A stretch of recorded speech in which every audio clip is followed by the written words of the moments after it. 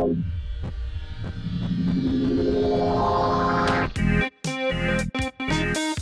Strongest Podcast.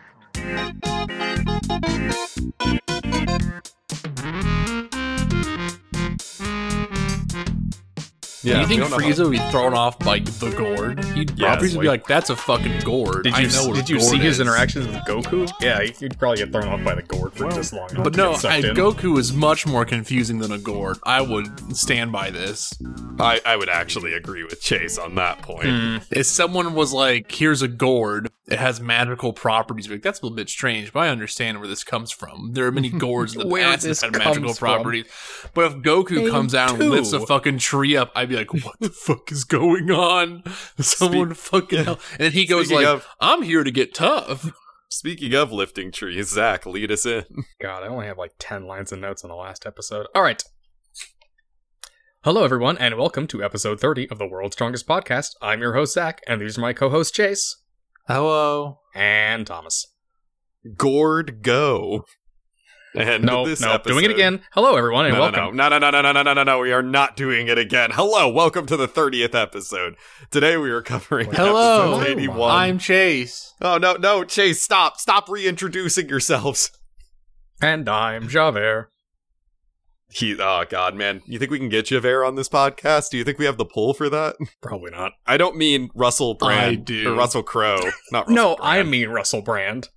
I mean, I don't know. Russell Brand, I don't think we have, like, the fame to get his email, but he has the chaotic energy to just agree to do it for no reason. Yeah, we can get, like, 3 Hot Pockets together. Yeah. I think, honestly, if we just emailed Elijah Wood has, like, the just chaos energy that he'd just do it. If you email him, he will come. Yeah. The problem, the real barrier would just be getting his email. But if he, like, saw it and he's like, I don't have anything else to do, he'd watch 3 episodes of Dragon Ball and jump in.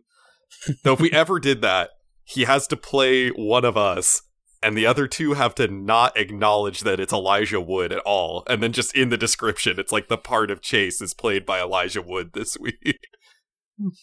that would be the only way I'd do it. I think it's fair. Yeah, instead of having 4 hosts, it's just Elijah Wood playing one of us. And eventually we just, like, replace every one of the hosts and keep the old ones. It's just a rotating cast of celebrity hosts, all pretending to be somebody else. Almost like acting. Honestly, that would be fucking hilarious if there's just one episode of this podcast where it's 3 celebrity hosts. None of us are involved, but the 3 of them are playing the roles of us. Well, gotta get big. We gotta get 3 significant others who actually like us and spend time with us, and then we have to somehow bait them into doing the podcast as us because they're the people who know us well enough, or someone who listens to our show religiously. That's the only thing we have 2 out of 3 people here who have relationships, so I mean, yeah, like, but they wouldn't do it. Oh no, they definitely would not. All right, anyway, so back to the secret of the magic gourd. Yeah, with episode 81, Goku goes to Demon Land, which I guess this isn't really a spoiler for the episode. It's just outlining exactly what's going to happen. Frankly, they're cowards for not calling it Goku Goes to Hell. I would give it like an 80% chance that that's what it is in Japanese. Or, excuse me, Goku Goes to Hiffle. That's I think if we watch the dub on Funimation for Z, it's going to be hell. Because I think the dub they have on Funimation's website is the remaster dub of Z. Which also means that Vegeta's voice will sound like the Vegeta voice that we actually like. Instead of the better one that we all love. Instead of the other Sabat one that's like, oh, it is I, Vegeta. Much more villainy Vegeta. Yeah, which, like, works in his first arc, but then when his voice just stays that way as he's a good guy, it gets really weird. It's real weird. You say that, but he doesn't become a good guy until, like, the end of arc 3. Until he kills himself. Yeah. Yeah, more like, well, he becomes a good guy, and then he gets frustrated, and then he becomes a bad guy again, and then he becomes a good guy and blows himself up. But that's spoilers. That's way down the line. Episode 81 spoilers for fucking Dragon Ball. For Dragon Ball Z, specifically. Yeah, no one knows what the fuck is happening in no one could have predicted what happened these 3 episodes of Dragon Ball. But this episode opens with, like, a Victorian England, like, castle mansion. Mm-hmm. Yeah, as one does. Yeah, with the narrator warning us of how this land can shift into a nightmare at an instant. We see the night breeze open a window into the young girl's room, rustling the large curtains covering her bed, waking her. It's the opening of every vampire movie ever. I was really hoping we were going to get Hugh Jackman vampire again.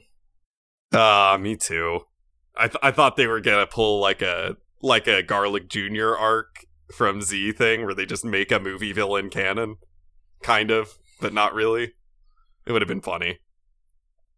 But anyway, as she walks away from her bed, she hears a, like, squelching noise. Like, it was real gross, honestly. It was not the sound effect I was expecting. I was like, what is happening? It's supposed to be, like, wet footprints because it's, like, raining outside and you can see the outline of the footprints, but it just sounds I thought it was like bloody footprints. Yeah, I thought it was the Invisible Man again. Either way, it's, like, this squelching noise that sounds like when you're making meatloaf and you're just, like, jamming everything together in the fucking, like, ground beef.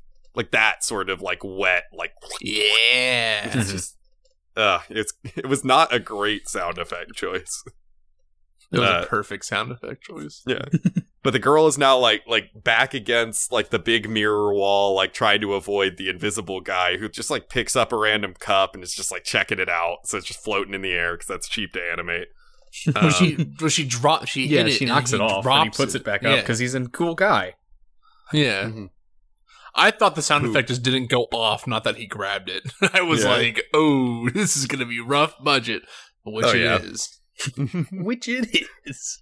But then the little girl, like, turns around to look at the mirror behind her, and, like, all of a sudden, her reflection, like, doesn't turn around with her, and then it just kind of slowly turns around, and it's got, like, glowing eyes, and it just, like, grabs her by the neck, and it just cuts to a wide shot of the castle, and her going, like, ah! And then that's when we go to the theme song. Dun dun dun dun. That's her cacawing. Or not the theme song, the title card. Cacaw of terror. The cacaw of fear. And that's when we cut to Goku in a nice sunny meadow having a great time pulling a fucking huge log on his back, like a whole tree. He's like not expecting to go to Demon Realm today, but this day has a different thing for him. Yeah. Also, he's doing this in a handstand. Like, he's got the tree tied to a rope that's tied around his waist, and he's just dragging it while doing like, walking on his hands. Like the last episode, where he fell off a cliff doing that. But, you know, Goku doesn't learn anything. No. Yeah. Oh. And an old lady... These episodes have no continuity either, so... No. A random old lady just stops Goku and is like, hey, what the fuck are you doing? Goku's like, I'm training. She's like, oh, okay. Like, that's like, she seems really surprised at first, and then as soon as Goku's like, I'm training, she's like, oh, that makes sense. That's a we've all been there. Enough argument. There are rogue martial artists wandering all over the place. You know, in the world of Dragon Ball, this. Maybe. Actually, yes. I mean, as we find out next episode. But then she's like, hey, you should go somewhere else, though, because there's a big-ass castle, and there's a fuck ton of demons over there. Also, the princess got kidnapped. And there's the door to the demon realm, and what was it called? The Door of the Dead, or something like that? The Portal of the Dead. Portal of the Dead, where the demons are coming through, and this lady is just quite the exposition fairy. Yeah. She's definitely laying on a little thick. I described this whole opening bit as feeling like the structure of an episode of CSI. Like, you see the crime, and then now Goku is coming along to investigate it. Like, yeah. In a very broad strokes way, I was like, oh, when is Goku gonna say a one-liner and put his sunglasses on? And he doesn't do that. Never does that. Yeah. So Goku, still on his hands, gets to the gate of the town, dragging the fucking tree behind him. And there's, like, a townsperson just, like, using a monocular, like a binocular, but there's telescope? Only one. Telescope. That's what I meant. Monocular. I'm sorry. You're not incorrect, but I will mock you. Yes. But, so he's just watching it. He's like, holy fucking shit, there's an upside down demon coming at us and he's dragging a tree, which is, I guess they've been having a hell of a time. So that's not like an unreasonable assumption. Yeah. But, then his wife's like, let me see, and grabs the telescope. But by the time she looks, Goku is right side up and is like not dragging the tree anymore. She's just like, that's just a fucking kid. And then one of the most powerful children you'll ever see. Yeah, she hands the telescope back to her husband, who looks and then sees Goku just fucking pick up the whole tree and just yeet it back where he came from. And he's like, what kid is that strong?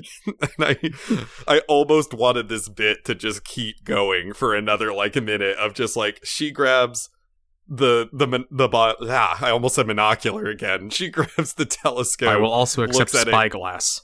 Yeah. Goku's doing something normal. He grabs the telescope, looks through it. Goku's doing something fucking insane. It was very funny to me, just for a second. It's pretty good. Yeah, but now it cuts to the rest of the villagers who are all just like cowering in their homes, except, and I must point out, this one old man who's just got like both his fist on like a table, just sort of looking forward, like he's just trying to figure out what to do next. Like he doesn't really seem afraid, just kind of angry. But Goku's walking through the town calling out to everyone. Nobody comes out to greet him. But then he hits like a tripwire and a fuck ton of spears shoot like out from every 20 direction. Spears and arrows just like shoot at him. This trap took a long time to set up. I mean, do they say exactly how long the demons have just been fucking with their town? A while. Yeah. They stated that it's been a minute. It's been a while. But yeah, so the spears come at Goku. Goku pulls out the power pole and deflects them all away, which is why I have to come back to this old guy at the table. Because Goku deflects one of the spears through his window and it goes just right over his shoulder into the table that he's sitting at. And the guy doesn't even fucking flinch. Yeah, you think he's going to be like our Van Helsing vampire hunter character. He is not. Yeah. But it's weird how badass unfazed he is at all this stuff. Right? He doesn't become like really important at all, except like he's the mouthpiece of the village for Goku for like the next scene. But like, aside from that, this guy is like really unimportant. But this tiny little fucking like visual detail is like, this guy's hardcore as fuck. He's old and he doesn't give a shit anymore. He's here to fucking kill someone. Like Goku. Oh yeah. Nope. But yeah, Goku's like, hey, that's not nice. So he's standing in the middle of the village. He's like, y'all better come out here. And he like lifts a fucking boulder over his head. Like it's like that Superman comic, like the first one. Yeah, he's like, Goku's not fucking around anymore. Guys, what are you doing? I'm just trying to help, he says, lifting up a giant boulder, prepared to kill them all if they don't let him help him. I have a gun. Mm-hmm. But then the like old guy from the table, he runs out and he's like, hey, please don't do this. Smash cut to Goku like in the main hall of the castle, just fucking going to town on a big ass meal in front of their king and queen, who are just kind of watching him eat. Which I guess they just decided they wanted to give this kid food. The king is doubtful Goku can stop the demons and save his daughter, because that's how all of these episodes start. But the old man's like, dude, this kid's like fucking strong. He can deck those demons in the schnoz. I believe in him. The king's like, he definitely can't beat Chula, though. The king of the warrior demons, or whatever. I don't really remember his exact title. Who cares? Goku... I care. Yeah. He just, like, throws out that name, and I'm like, okay, yeah, so that's the guy Goku's just gonna manhandle in the third act of this episode. The old man vouches for Goku, as Goku claims he will take on anyone. The king's like, hey, what's your name? And Goku tells him, and the king's like, hey, you're probably not going to be able to come back through the portal after you come in, because you're going to get caught by demons. To which Goku's like, what if I just don't get caught by demons? Forehead. Yeah. King's like, pretty sure you are. And I think you're just fucking with us. So throw him out. Goku then just beats the shit out of this king's knights who come to throw him out. Did he decapitate one of the guards? It kind of looked like because he kicked the shit out of one of the guards and spin kicks one of their helmets off, and it does a long tracking shot on the helmet as it rolls to a stop at the king's feet. And we don't see the heads of any of the guards later. I think the implication is that he didn't, but our headcanon is that he did.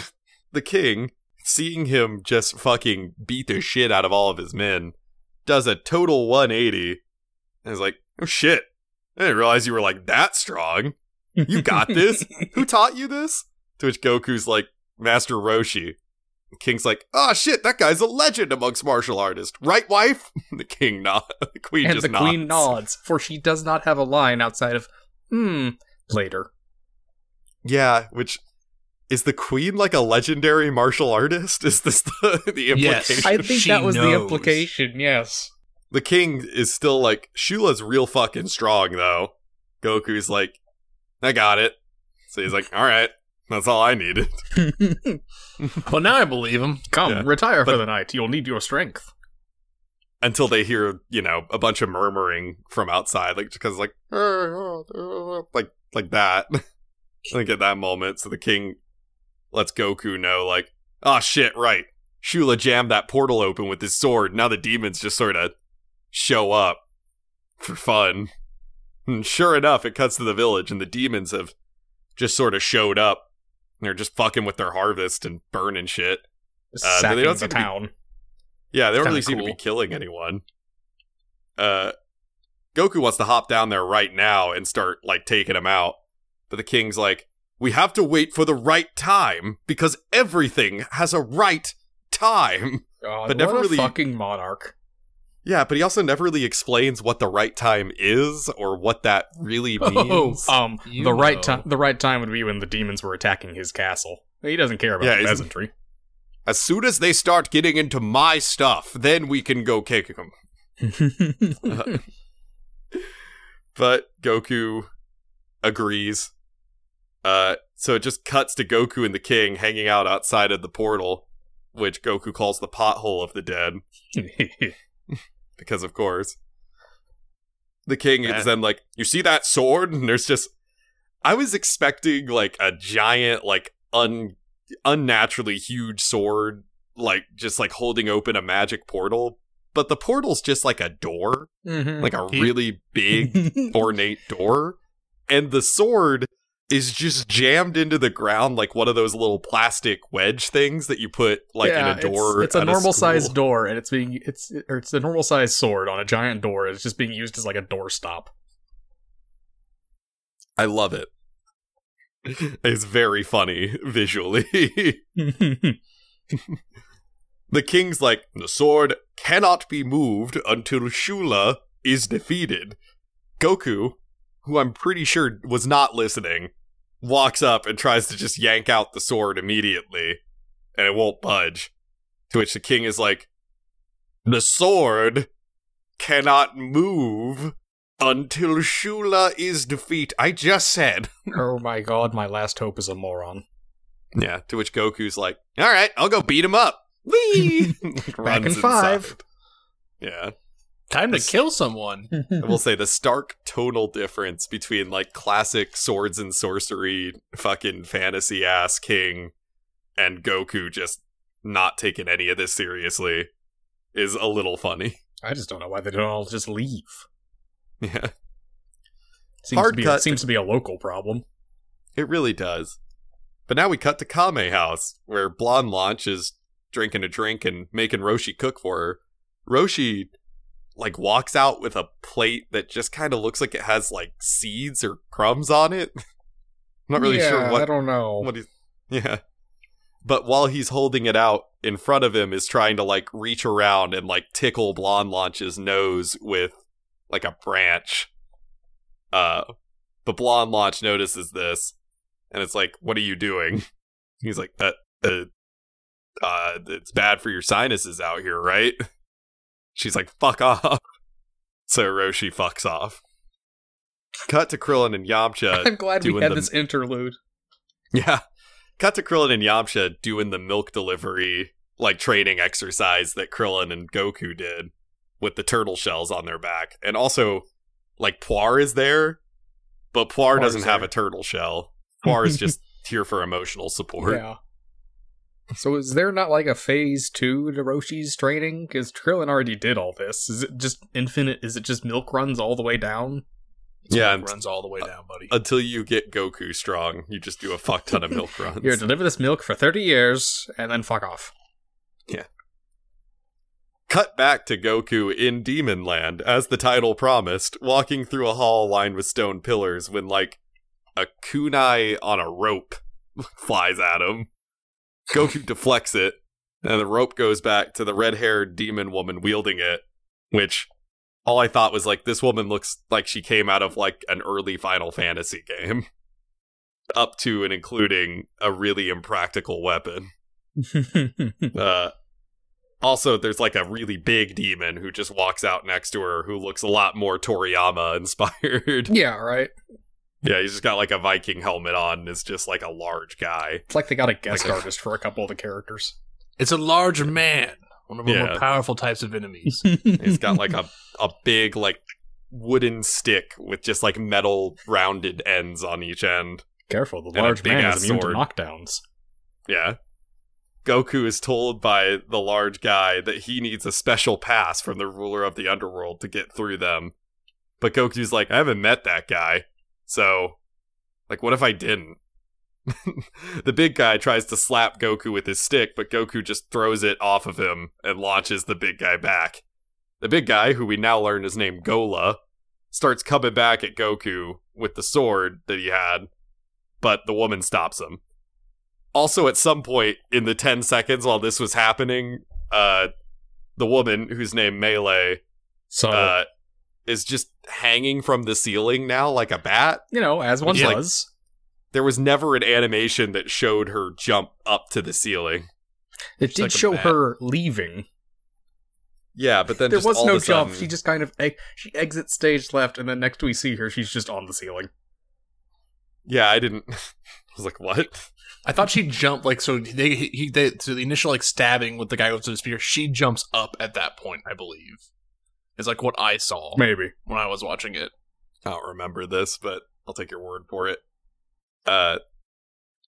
Gula and Melee, or Melee tries to, like, intimidate Goku, but Goku is really not taking the hint. Like, it's not like he's, like, not intimidated and brave, he's just not registering that these are threats. Yeah, he's legitimately just not scared. Yeah. She's also surprised when Goku is like, oh, I'm here to beat up Shula, by the way.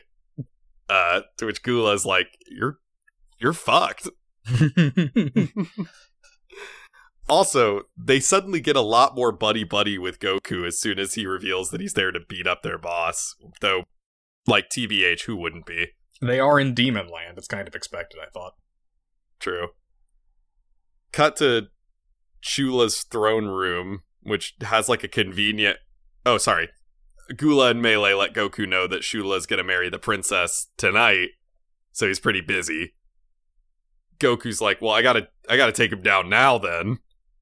So Melee agrees to take Goku to him. And then she gives, like, an evil chuckle, which implies that she has, like, a much larger plan here, and it doesn't really go much of anywhere. I thought this was gonna go somewhere. It's like, ooh, I'm gonna take over hell. But, we'll see. And if you're like me, you're like, this sounds like this is all going a little fast and sounds kind of shoddy. You're right. Mm-hmm. Correct. Yeah, a lot happens very quickly in these episodes, and yet also nothing happens. It's like they wanted to make this a two-parter, but we're like, fuck, we don't have enough time to do that, or the budget, and they just, like, condensed it down to one really quickly, but kept all the plot they wanted to do. It's kind of impressive. Yeah, for real. Honestly, if you just cut the Melee subplot, this would probably flow a little better. It would. A lot better. Yeah. So cut to Shula's throne room now, which has a convenient fighting ring right in the middle of it. Yeah, in my notes I even have, oh cool, it comes with a fighting ring already. Yeah. Pre-installed. And Shula's just sitting on his throne. with the princess next to him, which, like, I don't really know how to describe Shula's design. He's just like a long-haired dude with horns and a... He's like an elf with a fucking trident points on his head. Elf, Yeah, vampire-esque kind of thing. Yeah. A demon announcer asks, like, who's gonna step up in the ring? And fucking Goku, who we did not see enter this scene, just jumps into the ring and he's like, I got it. I'm here now. The announcer...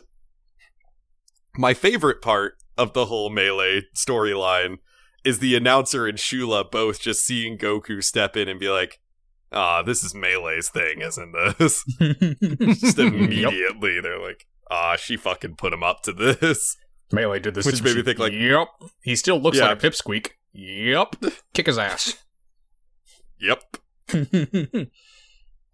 Anyway, Goku tells the demons jobber in. not to step up unless they're tough. So a big-ass warty frog demon guy thing steps in to fight, and Goku takes him down with one hit. And of course everyone is amazed. Because, again, this is how all these episodes go. Gula and Melee are watching. Melee seems pretty happy with herself. I thought Goku was going to fight at least one more opponent just because of Rule of Threes. But no, right after that, Goku's like, hey, Shula, you're up. And Get down here, you big fucking nerd. It is extremely get down here, you big fucking nerd. Yeah. Shula says, you must be brave or stupid, to which Goku says, I'm neither of those guys, I'm Goku. Goku is both of those guys. Confirming he is both at the same time. That joke got me good. It was good. Same. That joke was legitimately good. Sadly, unlike these episodes. Shula's like, all right, I'm gonna fight you now. Steps down into the ring, which is or starts walking towards the ring, and that's when Goku finally is like, oh, you're Shula, when he's stepping up. So then he points to the girl next to him. It's like, so you're the princess, right? You're Princess Misa? Getting all his ducks in a row right now. Here he comes. Brain firing on all one cylinder. Almost see the smoke coming out of his ears as the ears start turning. Misa nods. And Goku's like, all right, I'm here to save you. Thomas, I just stopped you. I'm sorry. You said Misa nods, and now you just sound like Jar Jar Binks now. I got confused completely. No. We do not talk about Jar Jar Binks here. Dude, Jar Jar Binks slaps. You're all just cowards. Jar Jar is the key to all of this. Shula then, like, instead of walking down the stairs his throne is on, like, a giant set of stairs, by the way, but I felt like that was implied. Shula, instead of walking down the stairs, like, jumps and does, like, 800 spins in the air, at least, and then, like, hits the ring with his first foot, and just uses that momentum to launch himself across the ring to kick Goku in the face. It's so extra, and I love it. It is honestly a great entrance. Goku hits the back wall hard, but he just complains that he wasn't ready before jumping back in to fight, which I guess the ring is just there to facilitate the fight. There's no ring outs, because Goku's definitely rung out. But, shut up. Shula dodges Goku's attacks before slamming him with like a big counter and hitting Goku with a point-blank energy attack. Shula then hits Goku with a sonic blast thing from his arm. And he just like holds his fist at him, and then like rings of it hit. And then he just keeps upping the power on it by just getting buffer in that arm until Goku just gets blasted like a foot down into the stage. Now you're all like, Chase, that sounds kind of dumb. And my answer was, I was watching, I was like, this is sick as hell. That's my exact reaction. I was like, this is cool. Like, hit my brain in all the right ways. It looks terrible. We're not going to talk about it right now. We haven't talked about it all. Animation for this episode is like truly garbage tier. We were like in like peak, and this just doesn't look good. Nothing about this looks good. Why would you? What has happened here? But this is some good stuff. This I like. It's definitely a fight that if the animation was more like up to stuff, like I don't know, like on par with the last arc that we had quality animation, this would probably have been a pretty cool fight. Yeah. And it's still a pretty decent fight It's just the animation kind of takes from it. See, I wouldn't even call it a decent fight. It's a cool entrance followed by really nothing afterwards. Oh yeah, this cool move in like 2 seconds of this fight that happened here, pretty sick. This actual fight, the definition of not sick. Yeah. In fact, it is extremely healthy. Yeah, it's very lame. I'm very unhappy. But yeah, Goku gets up, because of course he does. Digs himself out of the hole. And Shula, like, jumps into the air and gets ready to do the same thing again. But Goku throws out a Kamehameha, because we're at that point in this episode where he needs to throw out a Kamehameha. But he doesn't hit Shula with it. He, like, goes right over Shula's head with the attack. And as we learn later, because Shula lives in such a dark place, the light temporarily blinds him, and then Goku just jumps into the air and punches him really hard, knocking him into the wall and knocking him out for a sec. Goku then just fucking grabs the princess and starts booking it. Rewind a second. There's also the when he's firing the Kamehameha at him, Melee throws like her kunai thing at vampire guy's name, who I forget. And he catches it, and that kind of like tags him with the Kamehameha. Oh, I didn't notice that at all. Yeah, it is it's very blink and you'll miss it. Yeah, they don't even bring it up. It just is a thing that happens in this fight. As I often point out during the recordings of these episodes, I am like very diligently taking notes about what's happening, which means I don't see some of these little visual things sometimes. Mm-hmm. Oh yeah, they just throw it. Actually, they throw a kunai out. Kunai gets caught, or like kind of like he deflects it. It seems like to me or something, and then like that is the scene. That gives Goku the opening to do the thing. Yeah, like, makes sense. And then Goku does the most un-Goku-like thing in this scenario. And he runs away. Yeah, for real. Goku would keep fucking fighting if he thought this guy was still conscious. We can murder some more? Yeah. Goku is running for the gate with the princess on his back, and then gives the detail about blinding him with the Kamehameha. As Goku gets to the exit, Melee and Gula appear behind him. And Melee's like, hey, yo, don't forget to pull the sword out. To which Goku's like, why'd y'all help me? And Melee's like, I just wanted to shake shit up around here. So I was like, oh, Melee's just a shit poster at this moment. I was bored. Sue me. Yeah. Melee then lets Goku know her and Gula are going to hold off the demons as they get out. Goku reunites Misa with her parents before being like, oh, right, shit, the sword. The thing. Running back. Yeah. Fuck. Yeah, running back to pull it out. Melee and Gula on the other side, I thought they were going to be, like, fighting. But instead, they're just doing the same thing they did to Goku when he got in and being like, y'all need a pass. Which was kind of funny. Everyone knows they are the rulers of this land, truly. I've got one job, damn it, and I'm going to do it. Yeah.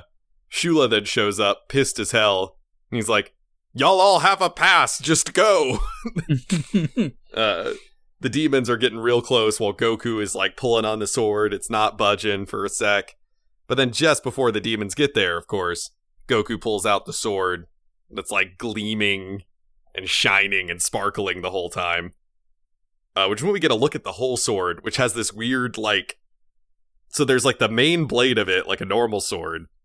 And then there's just other blades sticking out at like 90-degree right angles, like starting horizontal and then bending back up with like a point at the top. It's got like Aku head spikes from like Samurai Jack going on all along the sides. Yeah. Yeah. Which is like the king of a design for a sword that looks like it was designed for a Final Fantasy game, which is sick as hell, but like wildly impractical when you think about it for a second. Would only be good for stabbing and never slashing. Yeah. It's just, it'd be hard as hell to sharpen constantly. Like, just, God, that would just be a mess. But anyway, Goku pulls it out and the door slams shut. Cut to Melee telling Shula that now only people with a key to the door can get through to the living world. It's the way it should have been all along. So that was her real motivation. She's just an elitist. Aren't we all? Yeah. Shula gets pissed for like 5 seconds. And then he's just like, oh, you. Well, we still have this feast. You want to get some food? Bitchin'. Yeah, and she's like bitchin'. And then they, like, glide into the dark. Like, This there's whole no bit doesn't make any sense. Yeah, there's no, like, walking animation. They just go, like, whew! Like, there's, like, a whoosh noise as they just glide away. And then Gula glides all the way across screen from off screen to follow them. I must go. My planet needs me. It is big, that energy. It is very much like, we had no budget for this part, so we just, like, dragged the JPEG across the screen. I think it is Like that, because there's not even a background for this. It is a black void, and they just kind of, like, float the animation cell across the screen. Oh yeah, it's I legitimately don't think they had any money for what they're trying to do yeah. here. It's incredibly terrible. I was watching, I found like a new YouTube channel recently that I've been watching that talks about and reviews a lot of anime. And I didn't realize, like, part of the production process when it comes to anime is they split up an episode by, like, how many frames they will have to draw for something. Yeah. Mhm. And, like, that is how they budget episode by episode. It's like usually an episode with a crazy big, really well done, like, tons of little frames fight scene will have at least, like, one scene or two scenes where everyone's just standing around and all they gotta animate is lip flaps. Yeah. Makes sense. And I was like, oh, I didn't realize. Like, as soon as I knew that, I was like, that makes a ton of sense. But I didn't realize they think did about it it on, until like, it's pointed out, yeah.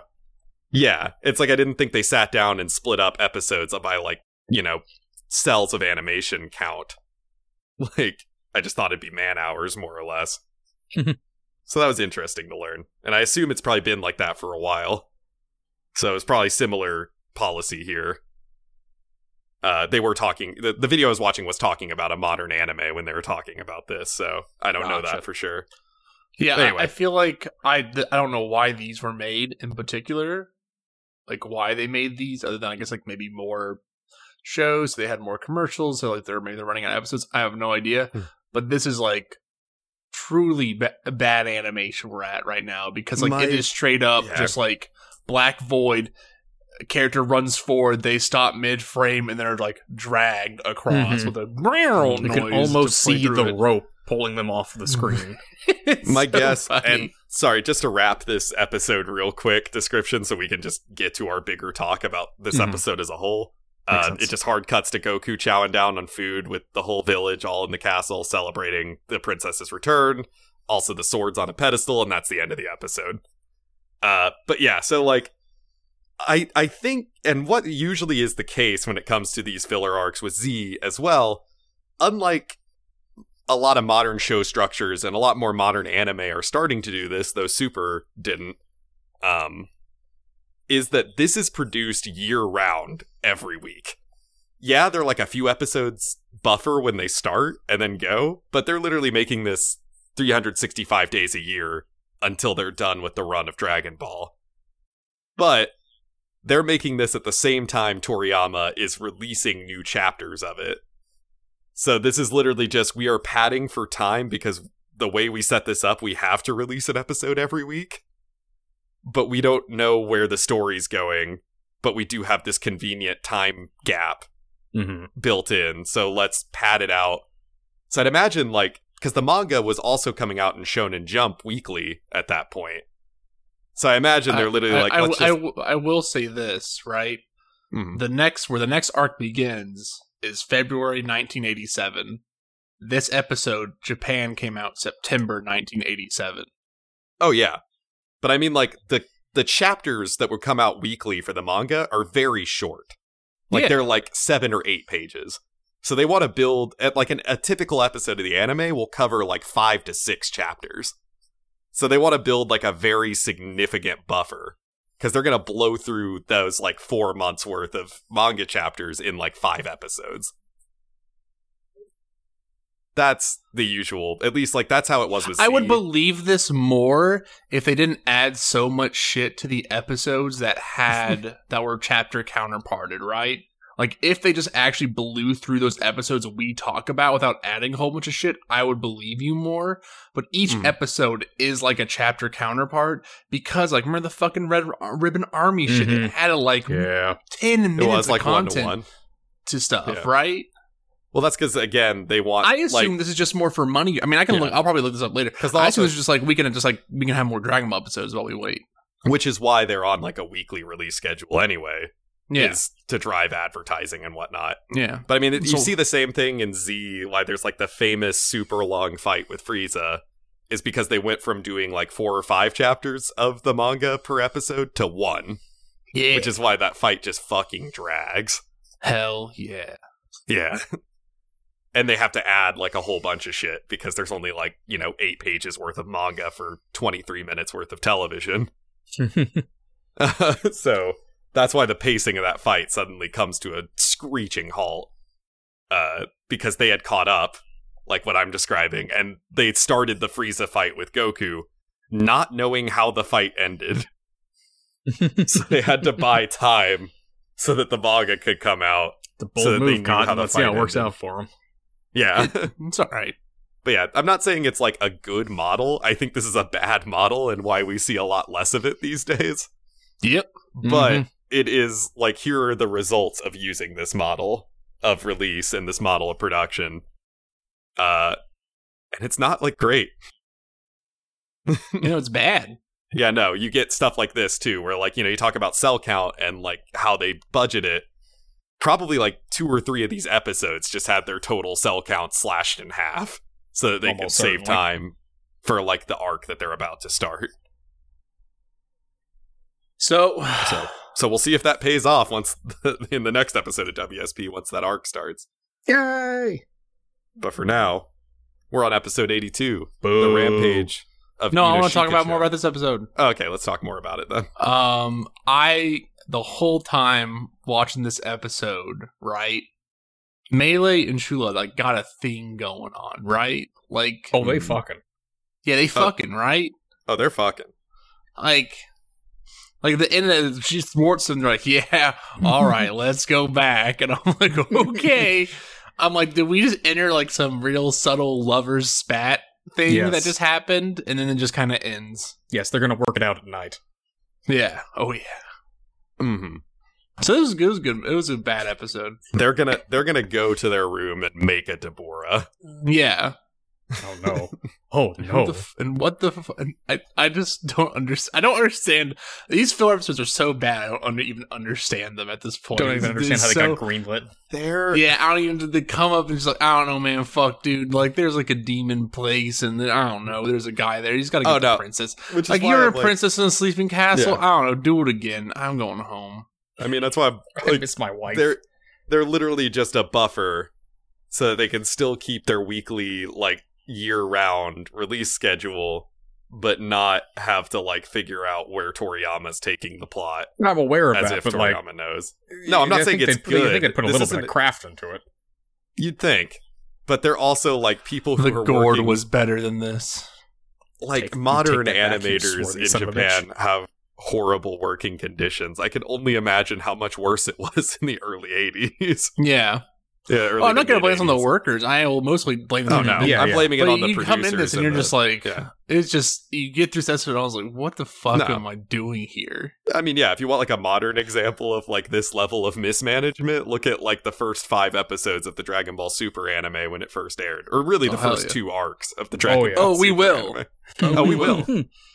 Well, they're hard to find those original cuts now because they went back and reanimated those episodes in a lot of Wow. places for the Blu-ray release, which is what the English dub ended up using, was the Blu-ray cuts, which is why the English dub looks a lot better in the first 2 arcs when it was airing.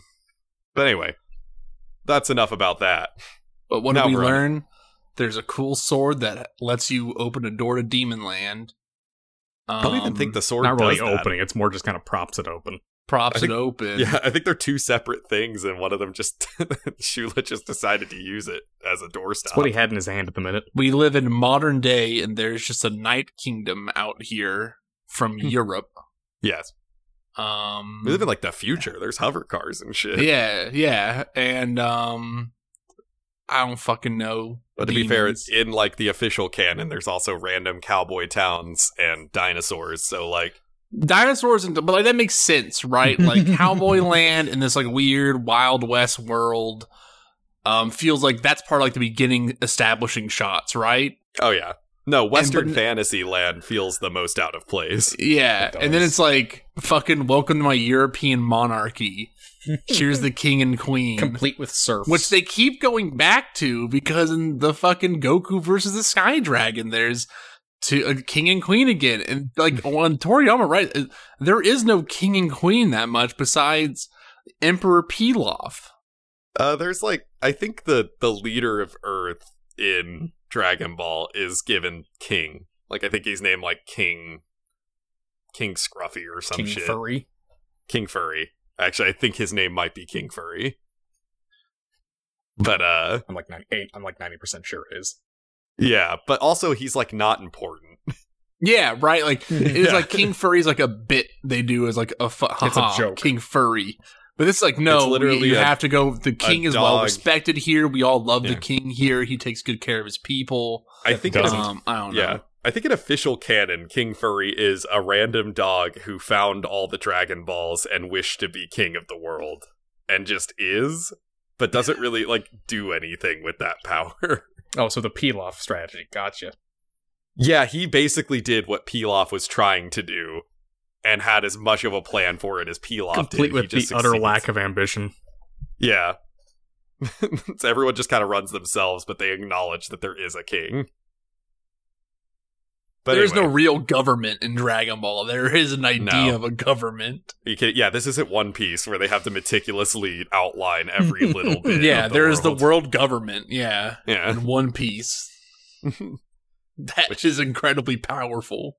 God, imagine how many episodes of this podcast there would be if we did this same concept, but for One Piece. If we did one for One Piece, I would be like, we cut out all the filler. I am not watching the One Piece filler except for the good ones, and then I will move on. Yeah, I know, like, Water 7, isn't that the prison one? That, like, everyone's like, this is filler that actually you have to watch, because it's good. But anyway, back to episode 82 of Dragon Ball, which is the Rampage of Inoshikacho, which... Usually when I'm taking my notes, I just go ahead and write out character names, like, while I'm writing. I saw Inoshikacho once, and I was like, yeah, I can't type this out every time. What'd you shorthand it as? Just Ino, I-N-O. Okay. I was like, that was easy. Because I was like, if I just put I'll probably get confused.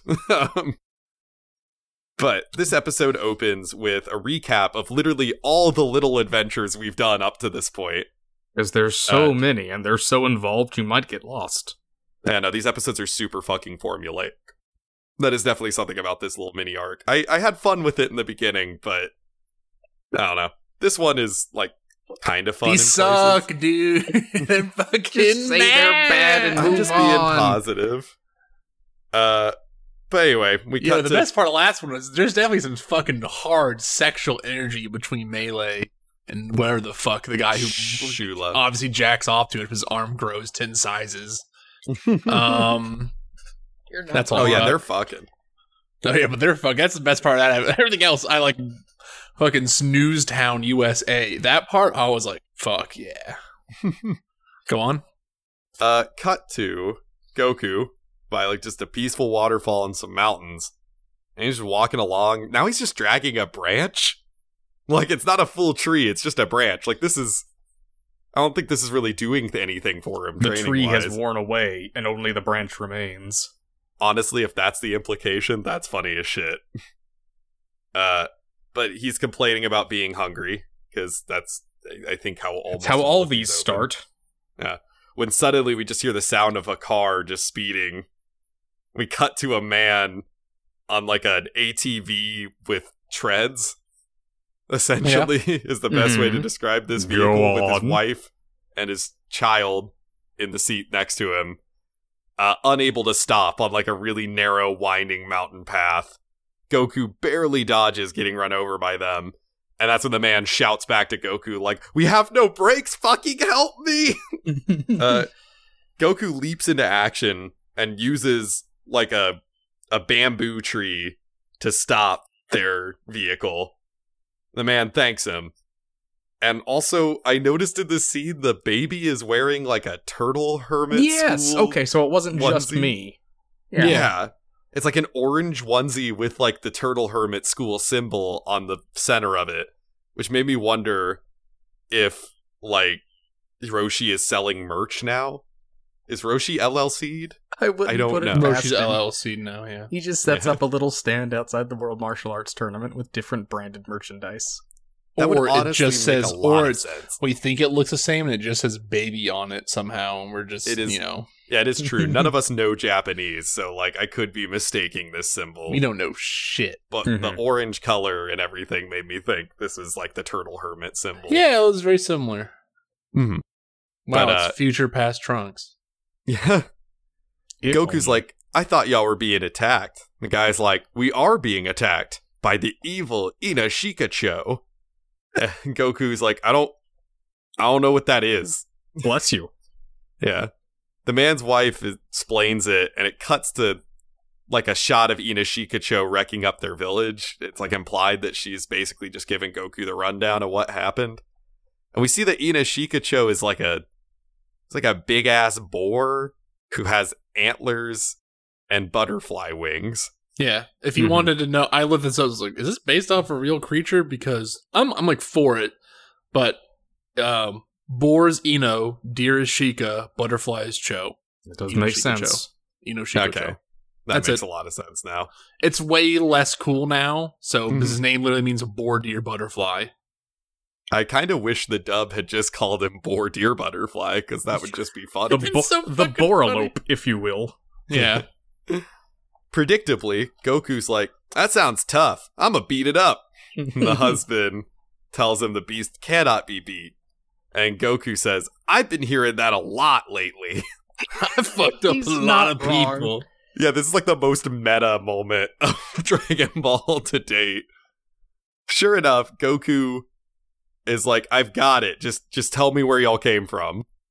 Hard cut to Kame House again.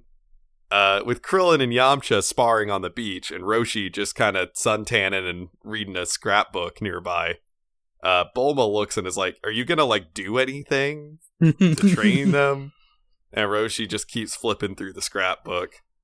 To which Bulma points at a picture of young Roshi, who we saw in the episode with Korin Tower.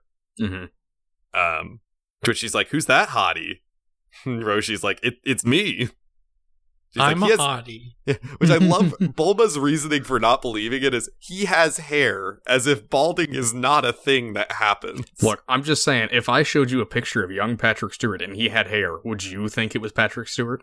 I'd definitely be thrown off, but like I wouldn't question the I would idea scream, so of I'm someone seeing being him. capable of going bald. Chase has the right idea. Yeah, I'd scream and think it's untruth. Yeah. Roshi then flips to a picture of him and another man named Crane. Crane is holding a little piglet thing with nubs of horns growing. It's Inashikacho. It's little baby Inashikacho. It's very good. Is Roshi tangentially related to like everything that happens in this world? Yes. At least in Dragon Ball, yes.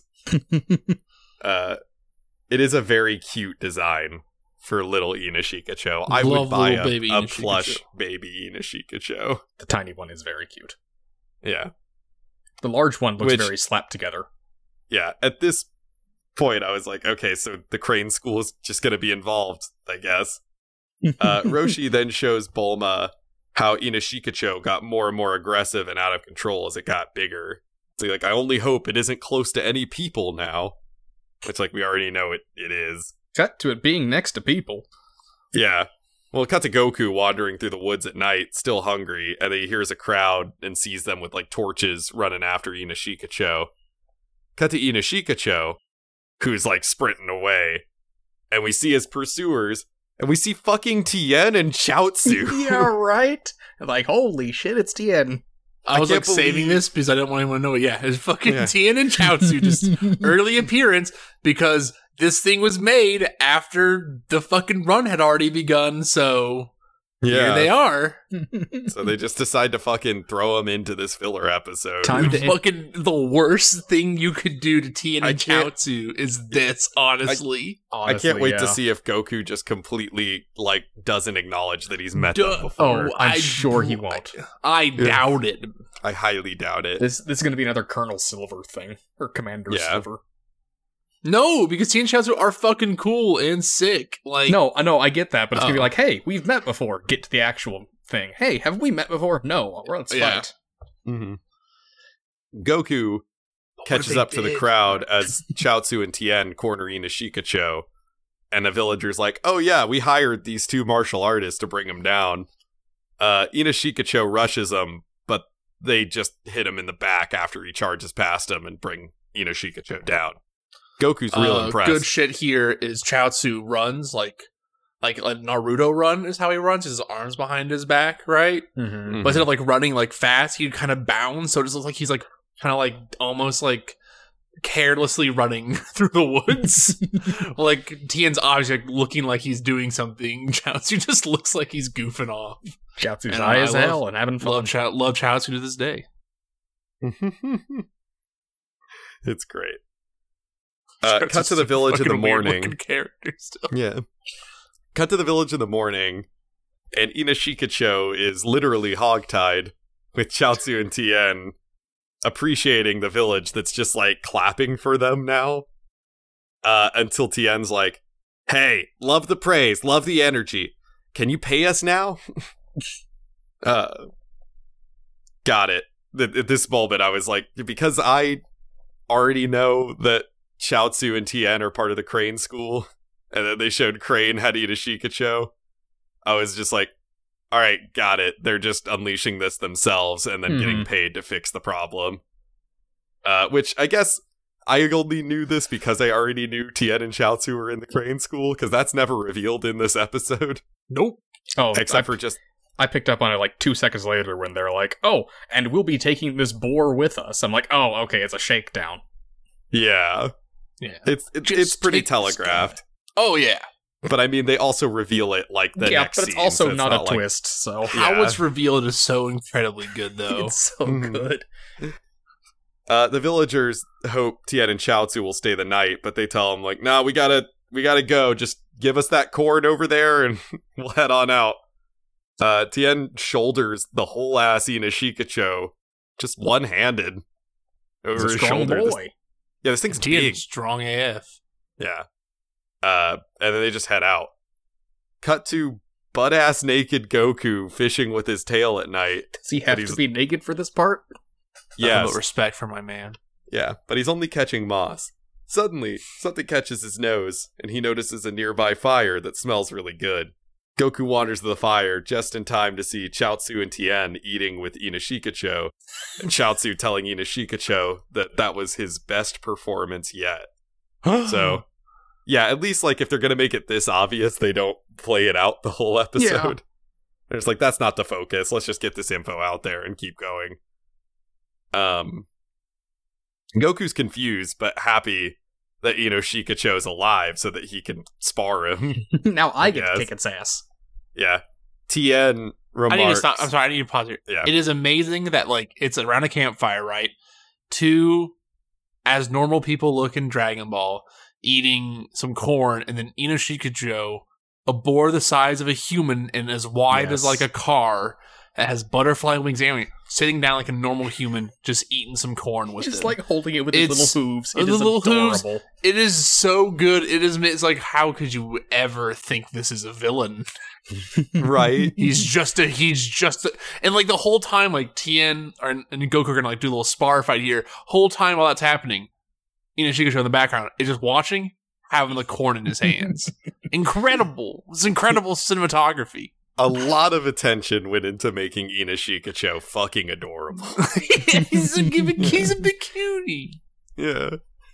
But yeah, as Goku is starting to like wander out of the bush he's watching them from to go talk to him, Tien is just like, we should hit a couple more villages and then peace out for a while. Before Goku wanders up. He's like, hey, hi, how y'all doing? Like not registering any of the information he just heard, like at all. And he's like, y'all made friends with Inashikacho? Cool. I want to hang out with him and beat him up. And Tien, like, knocks Goku down. He's like, now that you know our secret, I can't let you live. Yeah. And Goku has no fucking clue what he means by this. Yeah, at this point, Goku's just like, dude, you made some money, made a new friend, and you can fight people. That's sick, dude. That's cool. Yeah. I want some porn. Also, from Sure. Tien's perspective, Goku's just some random 12-year-old that wandered up. He's never seen Goku before in his life, doesn't know how strong he is. He's just like, shit, this child found us. We'd better kill him and bury him in the woods. Yeah, for real. Chaozu squares up first, but Tien stops him, being like, yeah, I'll kill Goku. I need the exercise after eating all that fattening corn. Pure grains, baby. Pure grains. Tien rushes Goku, but Goku just dodges all the attacks. He's like, what are you doing? I just want corn. Feed me, please. Yeah. Stop hurting me. I just want corn. Chaozu's real impressed, being like, oh, Goku must be trained. And then Tien is like, what's your name? He's like, I'm Goku and I'm hungry. Which, like, Chaozu is the first person Goku's introduced himself to that, like, semi-recognizes his name. Finally. Which It I only guess they're took martial 60 artists. episodes and filler.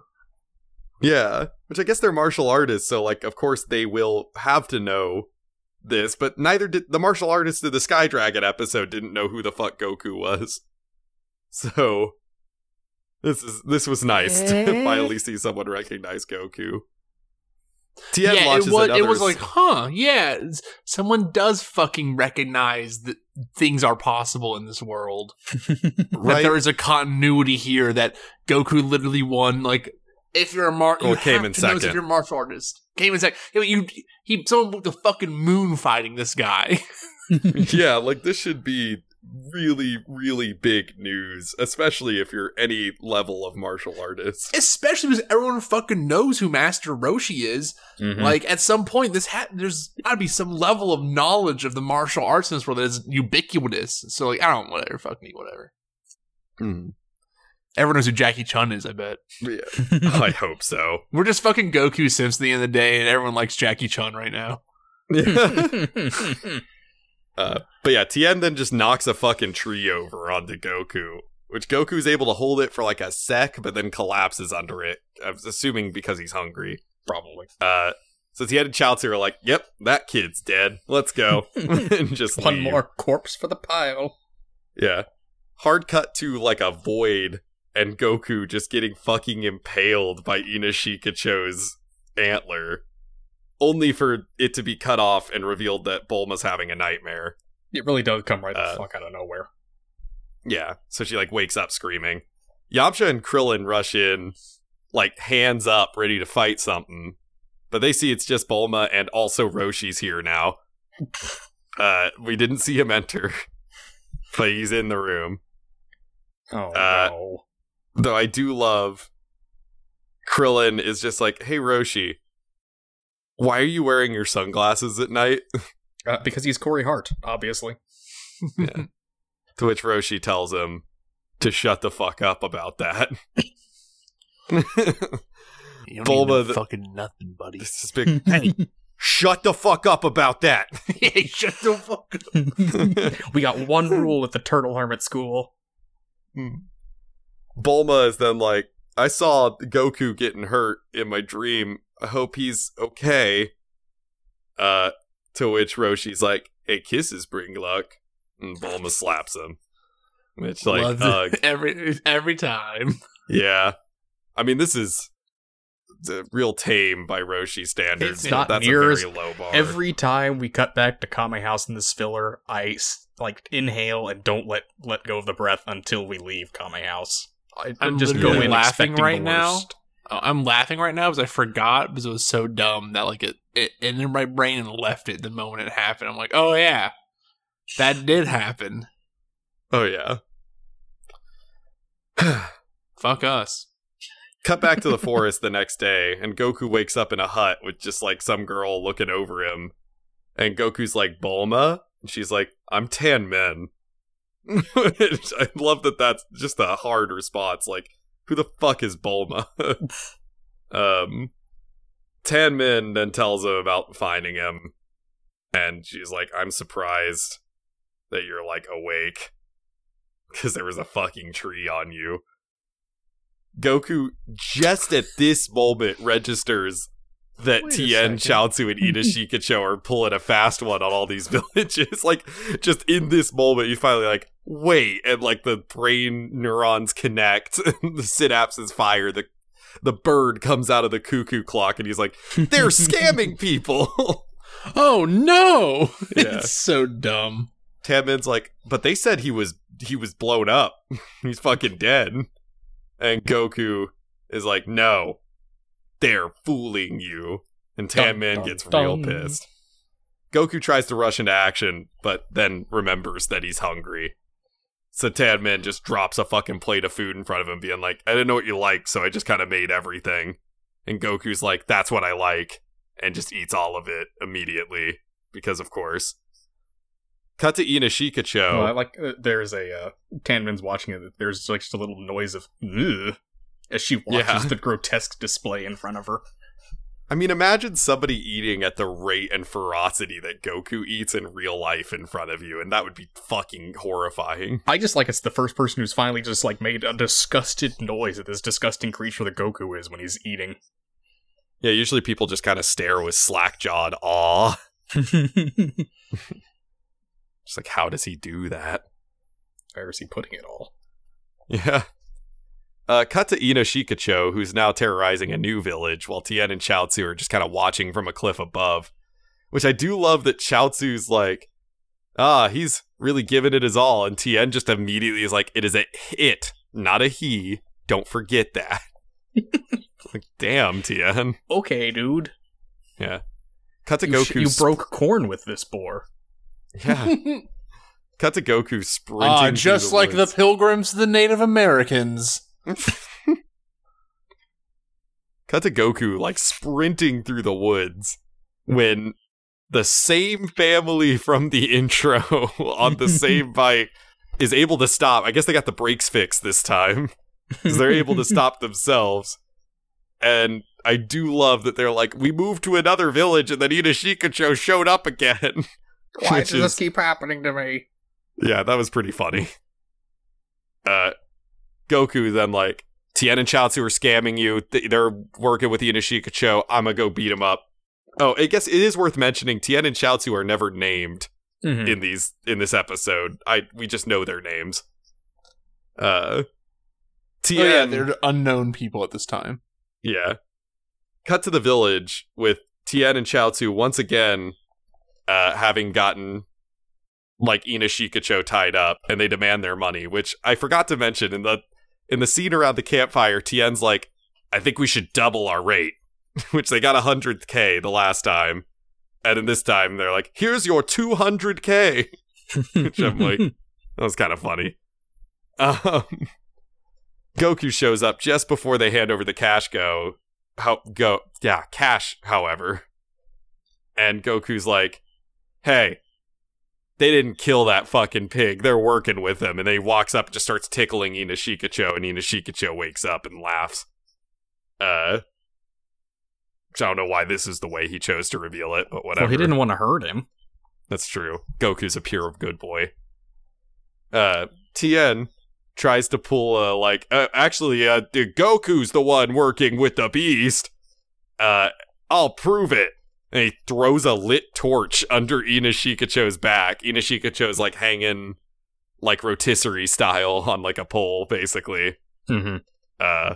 And he's like, if Goku lets Ina Shikacho burn to death, then he's telling the truth. I don't understand this ploy. Because he's like, took their money. He took a lot of their money for like, oh, we're gonna kill it. Goku shows up and is like, no, he didn't kill it. See? And he has definitive proof that he's alive. And Tien's like, no, you let the beast live. And somehow the villagers are like, buying this? Yeah, because like Goku has nothing to gain from this whole setup if he's doing that. He wasn't hired. He just kind of showed up out of nowhere. And even if he was friends with Ina Shikacho, so what? Tien still took your money for not doing the job.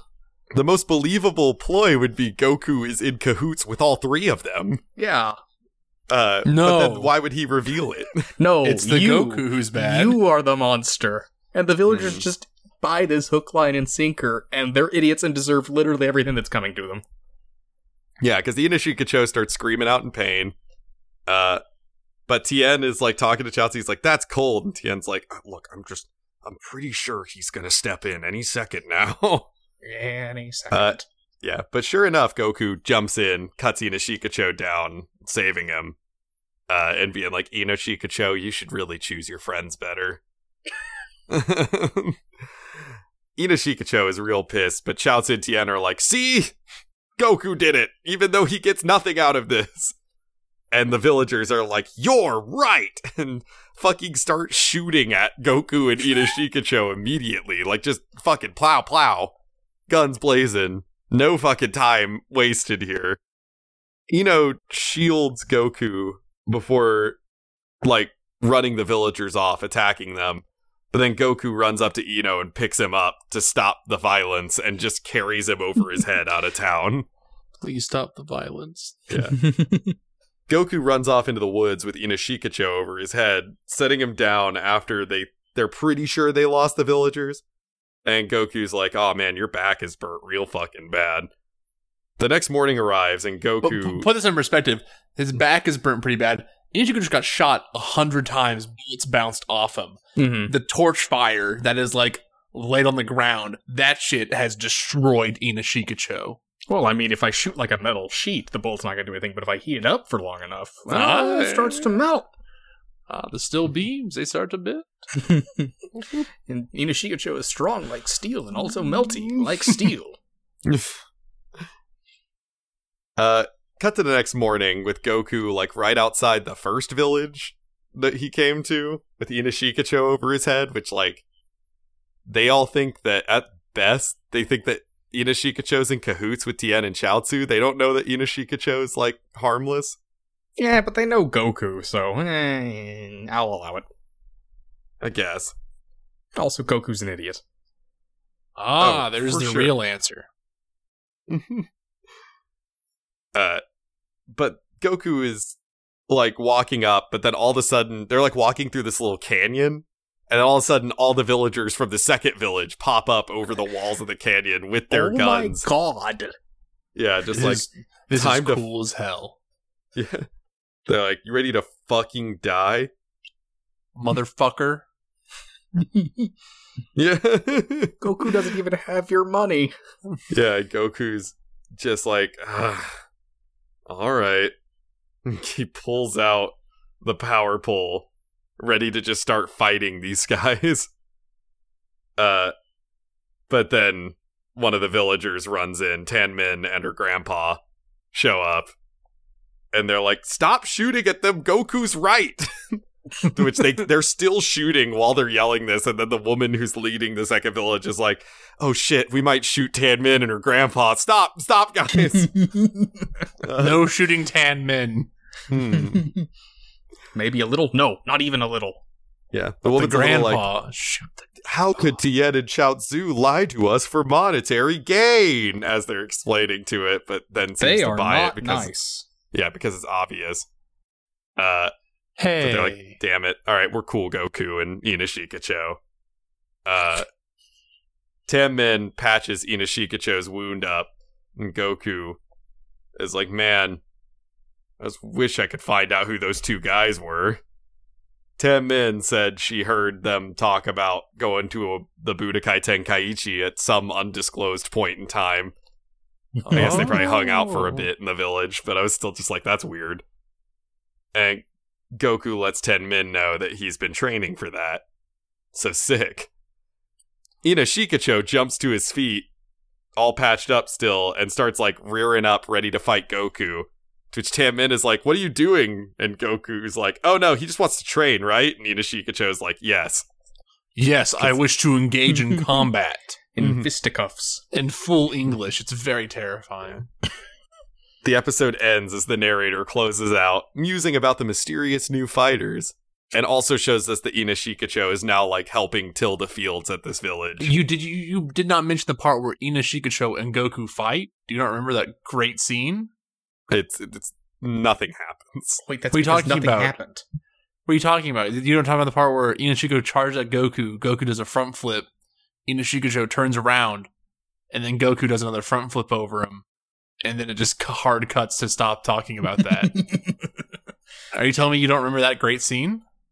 I actually don't. Nope. You don't remember this? But I do remember the old man being like, all things considered, that turned out well. Bitch, y'all are down 30,000 zenny. How worthless is your currency that you don't care? No, they're down 100,000 zenny. And the other village was down 200,000. All turned out pretty well. 300,000 zenny. Pretty well. And now for episode 83. Which way to Papaya Island? Oh no, you fucking tell me episode. This episode, I want to prepare. This episode is fucking crazy. That is all I am adding to this right now. This episode made me lose fucking track of where I was in my life. Is this your gourd episode? This is my gourd episode. I cannot stop fucking thinking about this episode or Konkichi or whatever the fuck that thing's name is. I realized halfway through writing my notes that I had been spelling Konkichi's name Kokinchi. Like I was just getting it completely wrong. Like there's a lot going on. So just strap in.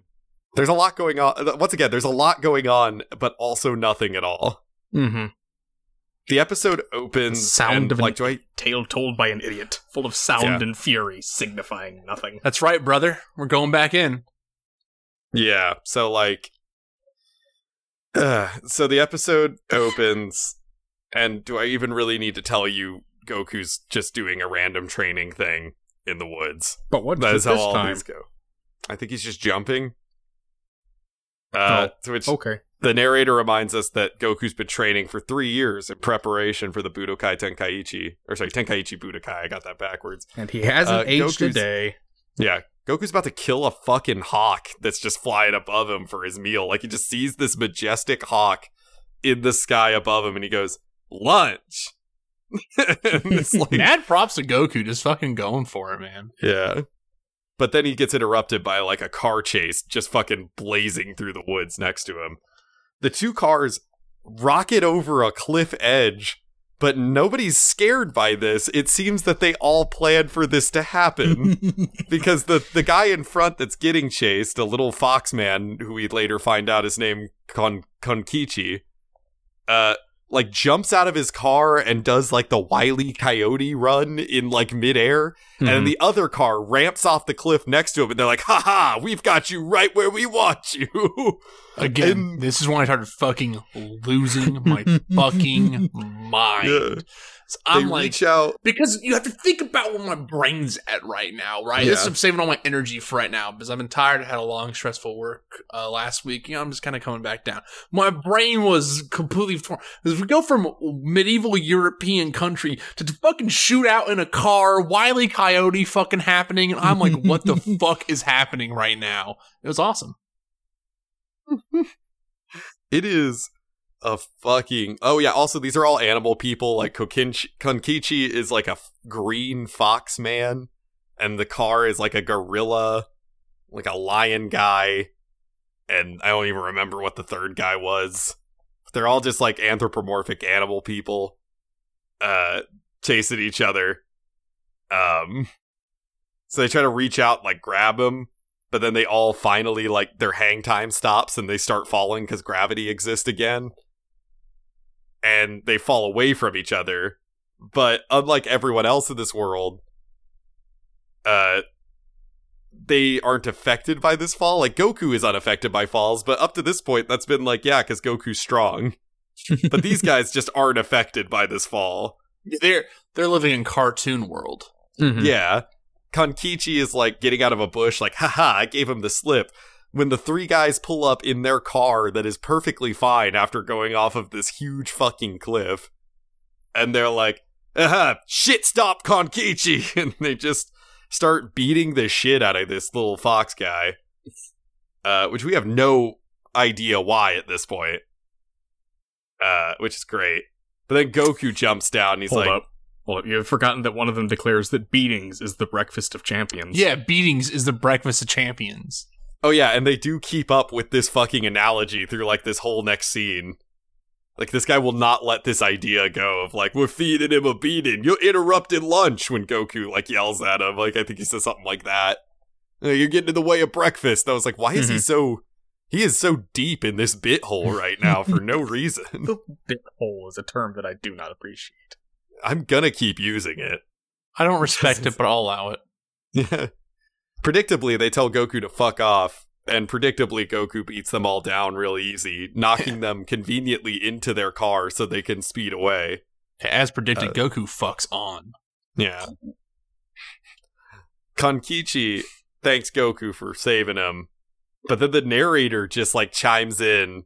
It's just like, things aren't always what they seem. What is this? What is this? He comes in, he's like, Goku's about to learn a big lesson today about now how everything looks like what they see. Now, children, we're getting back to work here. And I'm like, what is this fucking world? Dude, what a great episode. Yeah, we're off to a fucking, like, breakneck start. Even by these episode standards, this one is just fucking speeding through it. Batshit insane. Yeah. Goku is now riding with Kankichi in his, like, dinged up... It kind of looks like a... Oh, God, what's the name of the car? I don't know. It looks like a real-world car, but I'm blanking on what those cars are called. A Charger? No, it's like a convertible, but it's like a 4-door sedan. A Toyota Corolla. No, not a Land Rover. I don't know. It doesn't matter. Volkswagen?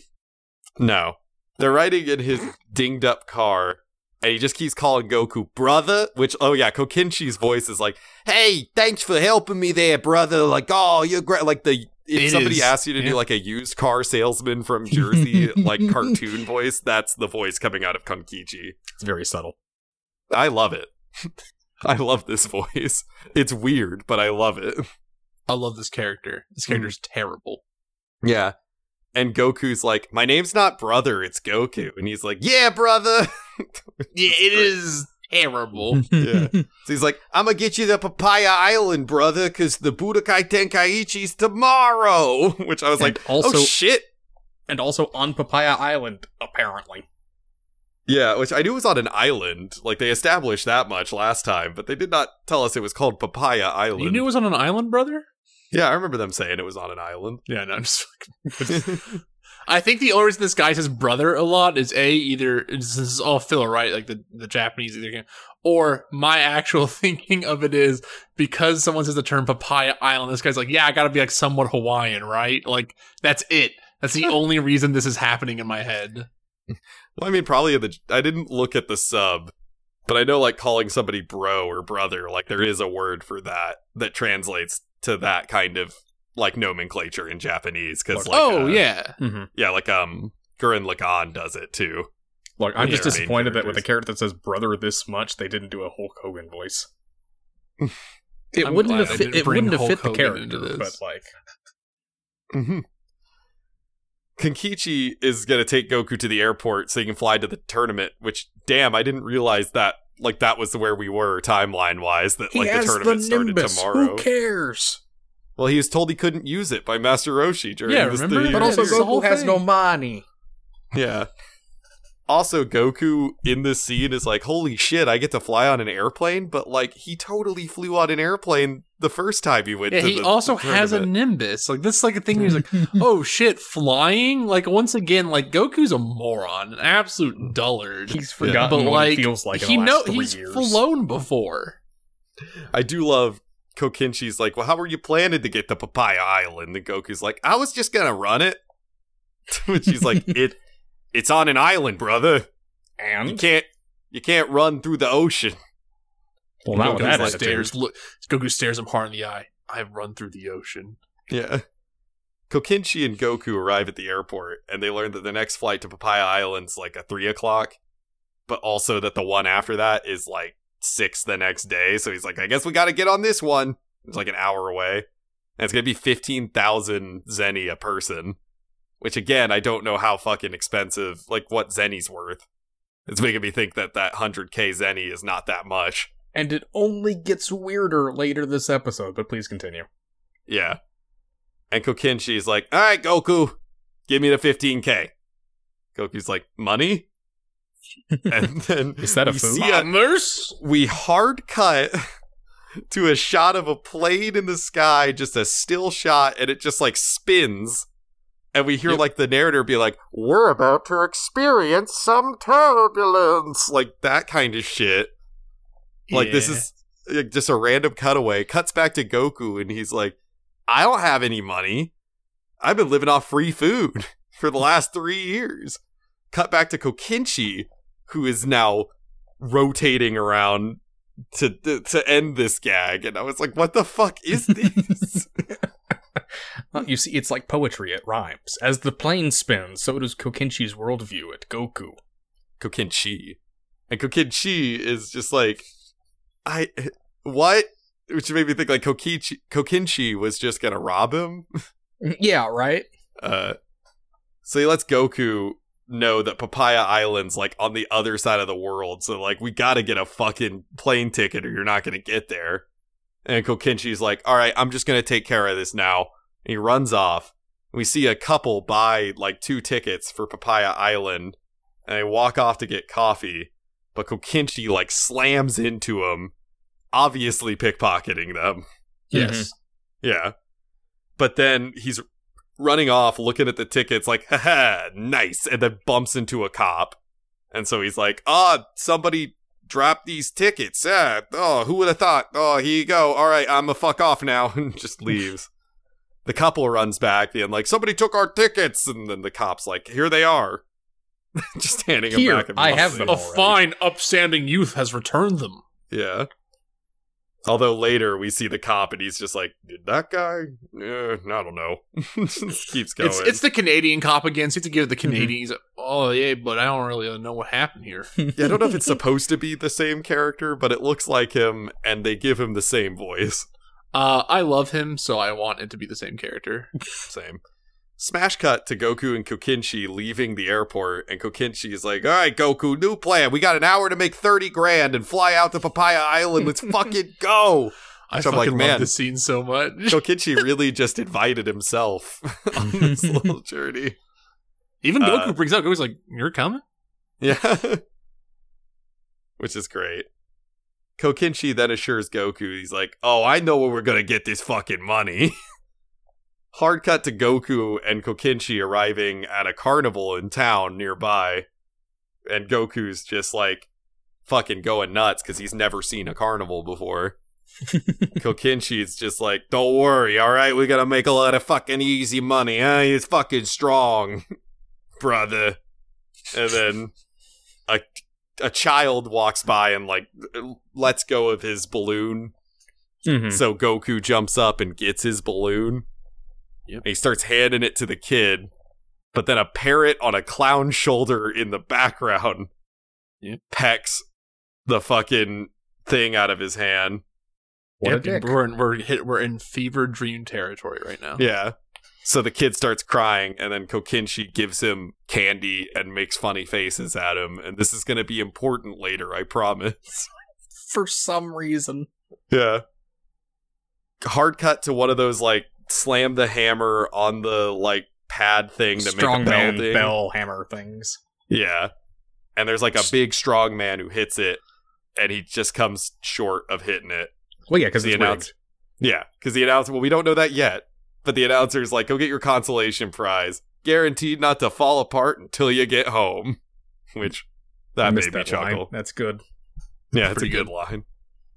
Goku then walks up to the block with Kokinchi being like, he's got it, he can do this.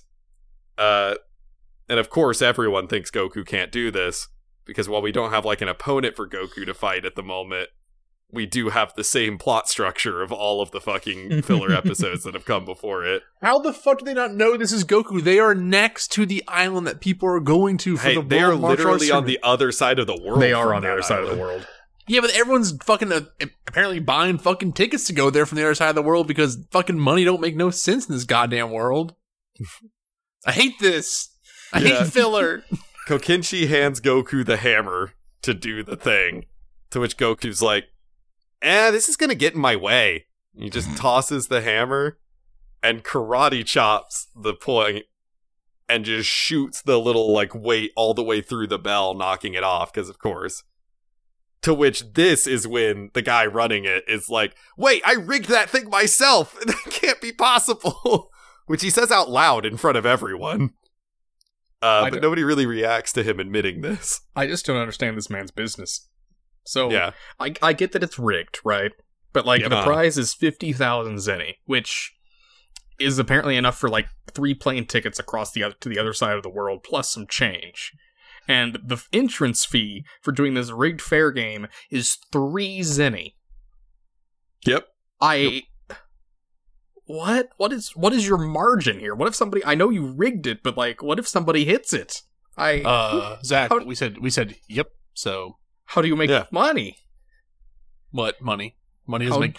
I don't know what money... I don't even know what money means in this world anymore. How do money? It is true. Kokinchi only pays, like, 3 zenny as their entrance, but the prize is 50K. I mean, I get you get a bunch of business, but I think you get just as much with 10,000. I get it. We're moving on. I get what you're saying here, but zenny. Yes. Ah, right. Monopoly money. Got it. Goku and Kokinchi are now over, like, counting their money, but they're interrupted by someone in a fancy car that recognizes Goku, and it's Baba. And Ghost Usher. And Ghost Usher's driving her, which is great. But Baba's just hanging out in the back of like a convertible Rolls Royce because, well, she charges a fuck ton of money. I thought she was just sitting in the car, but when they cut to an above, like a bird's eye view shot, you can see that Baba is sitting on the crystal ball in the seat of the car, which is incredibly fucking funny. Yeah, it's very good. It is so fucking funny. I love it so much. And yeah, Ghost Usher's here, but he doesn't have any lines in this episode, and that makes me sad. Pour one out for Ghost Usher existing, but not truly. Yeah. Goku and Baba, like, catch up real quick and talk about how excited they are for the tournament. That's when Goku's like, oh, hey, Baba, meet my brother, Kokinchi. And Kokinchi's like, hey, how you fucking doing? Any friend of Goku's is a friend of mine, brother. Like, shakes Baba's You're getting more and more Italians. You are. I can't help. This has moved from, like, Brooklyn, Jersey to Italian startlingly fast. There are a lot of Italians in all 3 of those places. You salesman to fucking, good fellows. Hey, I was getting a little bit of pasta out here. Oh my god. I love my wife. And then I cheat on her. That's like the fundamental story. I've seen Goodfellas. Yeah. Kokinchi, like, or Baba's just, like, staring at, like, Kokinchi is like, I keep calling you brother. Goku's like, it's just, like, I saved his life. So, like, we're buddies now. And Kokinchi's like, I'm just a good law-abiding citizen, you know, but I was getting chased anyway. To which Baba now can, like, see his past, like, superimposed over him. Oh yeah, she has mystical fucking powers at this point now. Which is fair. I mean, that's been proven. Yeah, no. It's just like, yeah, motherfucker, you now fucking lying to the wrong fucking person. Yeah, because Baba immediately is like, why were 3 men chasing you? To which Kokinchi's like, I didn't say anything about 3 men chasing. I just said someone. How'd she know? Kokinchi, in his head, is like, holy shit, I don't know how she knows, but she fucking knows. Oh, like, fucking shit. I'm gonna get a soda. Goku, you want a soda? And he's like, I don't want a soda. And he's like, I'm gonna go get you a soda. And like runs off to go get them drinks.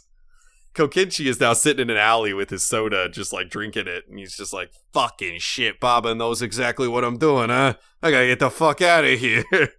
Until a hand reaches out and like pulls him into the alley. And it's the 3 guys from the opening, and they just start beating the shit out of him, being like, where's our fucking money, Kokinchi? This is also like pretty violent beat up. Like they shove his face like into like the brick wall. I was like, fuck, dude, Kokinchi's getting fucked weirdly up. Violent. Yeah, for how cartoony the rest of this particular episode has been, this part is weirdly like violent. the way Kokinchi, whatever, Kokinchi fucking Kokinchi fucking squirms when getting like his face into the wall. it was like made me go like, oh, I'm not okay with this. I'm not okay with being here right now. Yeah. I don't like this breakfast. But the three guys are like, you still owe us all that money, but you can make it up to us. Cut to Kame House. Because, of course, this is the best time to cut to Kame House. Where everyone is waiting on Roshi to fucking get his shit together so they can head out to the plane. Which, like, they're like, we're gonna miss our flight. And I'm just like, y'all have your own plane. Why are you not flying yourselves? No, see, it was a plane submarine that they broke during the Red Ribbon Army arc, so he doesn't have that anymore. But I thought they got, like, another plane at the end. They don't have it anymore. Don't you go thinking of things that happened in filler. Yeah. Roshi then walks out with Launch behind him in, like, a suit.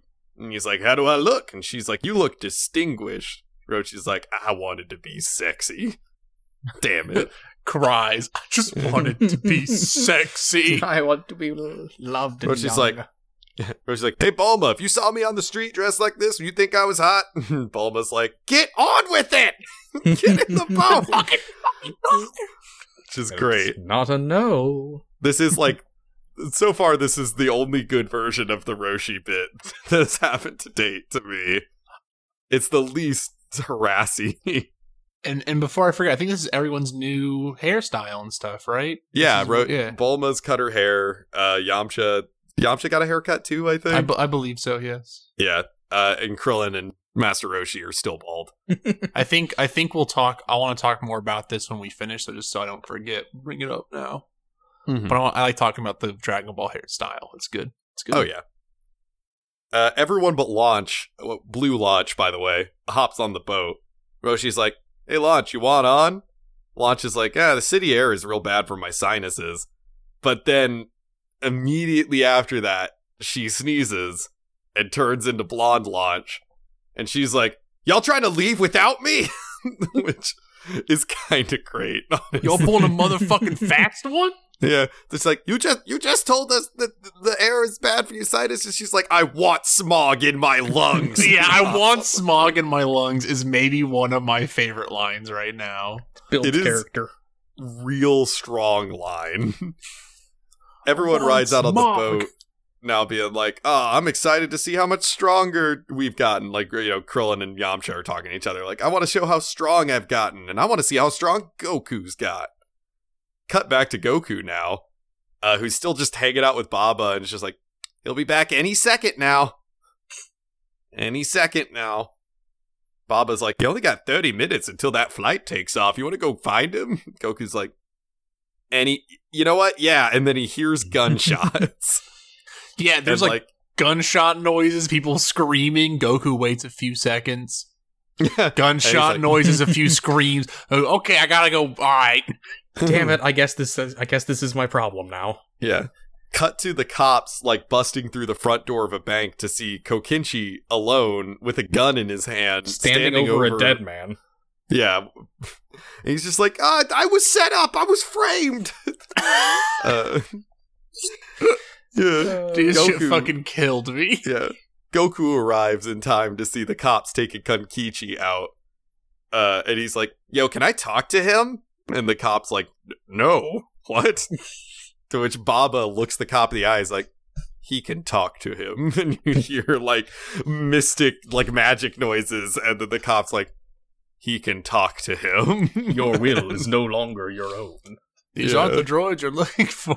There's ass scene happening. Yeah. Kankichi's like, I'm not a criminal, I swear, I just killed that guy. But the airport cop, who's now here, even though this is implied only like 30 minutes later, is like, hey, he's pickpocketed some fucking tickets. Goku's like, this true? Kankichi's like, yeah. Kankichi then gives Goku his backstory that, like, I grew up an orphan on the streets. I didn't have anybody. I had to steal to live. But then you saved me, and I felt I had a family. Which I was like, man, y'all have known each other for 45 minutes tops at this point. See, it's been an hour and a half. Yeah, I thought he was lying out of his ass on this scene, but no, it's apparently complete sincerity. As we find out at the end of the episode, I'm just like, what are you talking about, dude? I do love that he's like, you gotta believe me, brother. And Goku's like, you shouldn't call me brother anymore. In like that exact tone. And I was like, ice damn. cold. Yeah. We are no longer brothers, brother. And Kokichi's like, I get that, but I was set up, and I was bad to begin with too. And Kokichi's like, I wish I'd gone to trade school. It's like legitimately a line he says. And he asks for forgiveness. So of course Goku immediately forgives him. Yeah, okay. And we're back to like, normal Goku. Yeah. He's like, hey Baba, which way they go? And Baba's like, I could tell you. For money. Goku's like, I don't have any money. No fun. Fine, here they are. Yeah. Yeah, she's like, I don't have any money, but you'll be helping Kokinshi turn his life around. And Baba's like, I see, I'm a fucking charity now. All right, here you go. She complains, doing it anyway. Yeah, but she loves Goku. It's like a kind of like a grandmother at this point. And the sword is like, yeah, okay, Goku, I love you. You can get over it, you scamp. Yeah, I wanted you to join my team of fighters. It's fine. Baba tells him where they're going, and then Goku just sprints after him. The gang is riding away in their car. Not Bulma and them, sorry, but the gang of the animal men that set up Kokinshi. And it's like, hell yeah, we just got to frame Kokinshi. It's a good time. When Goku appears out of the dust behind them in their car, and is like, stop. Y'all motherfuckers fucking framing Kokinshi? I'd have a real fucking Kokinshi, but a real fucking Konkichi. Konkichi. Yeah. And the Gorilla Man is just like, oh, fuck, it just opens fire at him.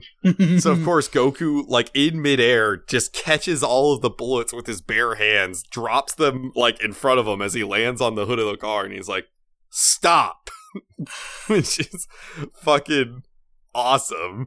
And he jumps down in front of the car, puts his hands on it, stops the car, lifts it over his head, and just slams it on upside down on the ground behind him. Just like, damn. Goku is just not taking it easy. And he's like, haha, I saved the day. And then he sees a plane buzz over his head, and he's like, ah, shit, I missed my flight. Back at the, I guess, like the city hall, or like the prison. I guess. I don't know. Goku hands over the criminals, and they set Kokinshi free, because that's how the law works. Yep. Konkichi is happy, but he's also, like, crying. And then suddenly, I told you this is going to be important, because the young boy from before is just walking by with his mom, and he sees Konkichi, Steve, there we go, I said his name, crying, and he's like, hey, take this, and hands him a wrapped lollipop to be like, you should smile. And that's when Goku's like, you'd be a great teacher. He's like a babysitter at most. Like, there's no teaching that happened here. He'd be a great teacher. To which Konkichi's like, yeah, I would be. Baba then lets Goku know that Papaya Island, once again, is on the other side of the world. But she's like, but it's, that way. And just, like, points a random direction. Oh, they're at a port now, by the way. Yeah. It's like hard cut to them at a port. Which, like, something that peeved me in this scene, it's Goku, Konkichi, Baba, and then the kid. And boy. Yep. And boy. Yeah, but the boy's mom isn't there anymore, and he's just holding hands with Konkichi. They just kidnapped him. This is real creepy. The cops are closing in on their position. Goku needs to leave now. I'd make a great teacher. You shall be my first project. Goku looks in the direction that Baba pointed him, stretches out, and is like, alright, guess I'm gonna swim it. Konkichi's like, you're not fucking serious, are you, brother? To which Goku's like, I got this. Bye, Konkichi. Jumps into the water and just zooms off at like lightning speed, swimming. Never to be seen again. Yeah, Konkichi shouts after Goku and is like, hey, I'm going back to school and I'm gonna be the best teacher ever. It's extremely funny. That's all I have to add. Man who is known criminal this whole episode series. I'm gonna be the best teacher ever. I'm like, No, you're a terrible honestly teacher. Is one of the funniest things that has ever happened in this series to date. God. This is on par with Gurgling Batcat. The episode ends as the narrator speaks over like a montage of shots of like Goku just fucking booking it through the ocean, Bulma and co. getting on their flight, and a cruise ship that's just packed to the brim with people working out for the tournament, including Tien, Chaozu, and Crane. Like old Crane. Old man Crane. Yeah. And that's no how country this... for old cranes. And now we are done with the filler arc. Thank God. Ended on a banger, though. This one is like the CSI Miami of these 6 episodes, because it's the best because it's the worst one, but in the most entertaining way. This one was legitimately entertaining to watch, but not for any of the reasons it was trying to But be. in a fever dream-like way. Yeah, I loved it because it's so awful. This is one of my favorite episodes we've watched. Not like in the top 10, but it was a lot of fun because it was so fucking bad. The other two were just kind of bland. Mm-hmm. And with bad animation as outlined while we were talking about episode 81. And all of them. All of them, yeah. You would have thought if they would have picked one of these filler episodes to put a bunch of money into for like fight scenes, Goku Goes to Demon Land would have been the one. Though I guess Sky Dragon was like a better fight. Like that had some decent-ish fights. Yeah. They weren't great, but they were better than the other 5 episodes in this filler arc. True. I'll give you that, I guess. Mm-hmm. Yeah. I guess, like, premise-wise, I like the idea of them being like, oh, we need to put a buffer in so the manga can get ahead. Let's just do some random Goku adventures. Execution-wise, not great. Yeah, it's a solid idea, but the execution, they tripped and fell and face-planted into a stake. Much to be desired. But that stake at the very bottom of it had, like, some LSD rubbed onto it, and that's when we get the Kokinchi epised. Or Konkichi episode. Konkichi.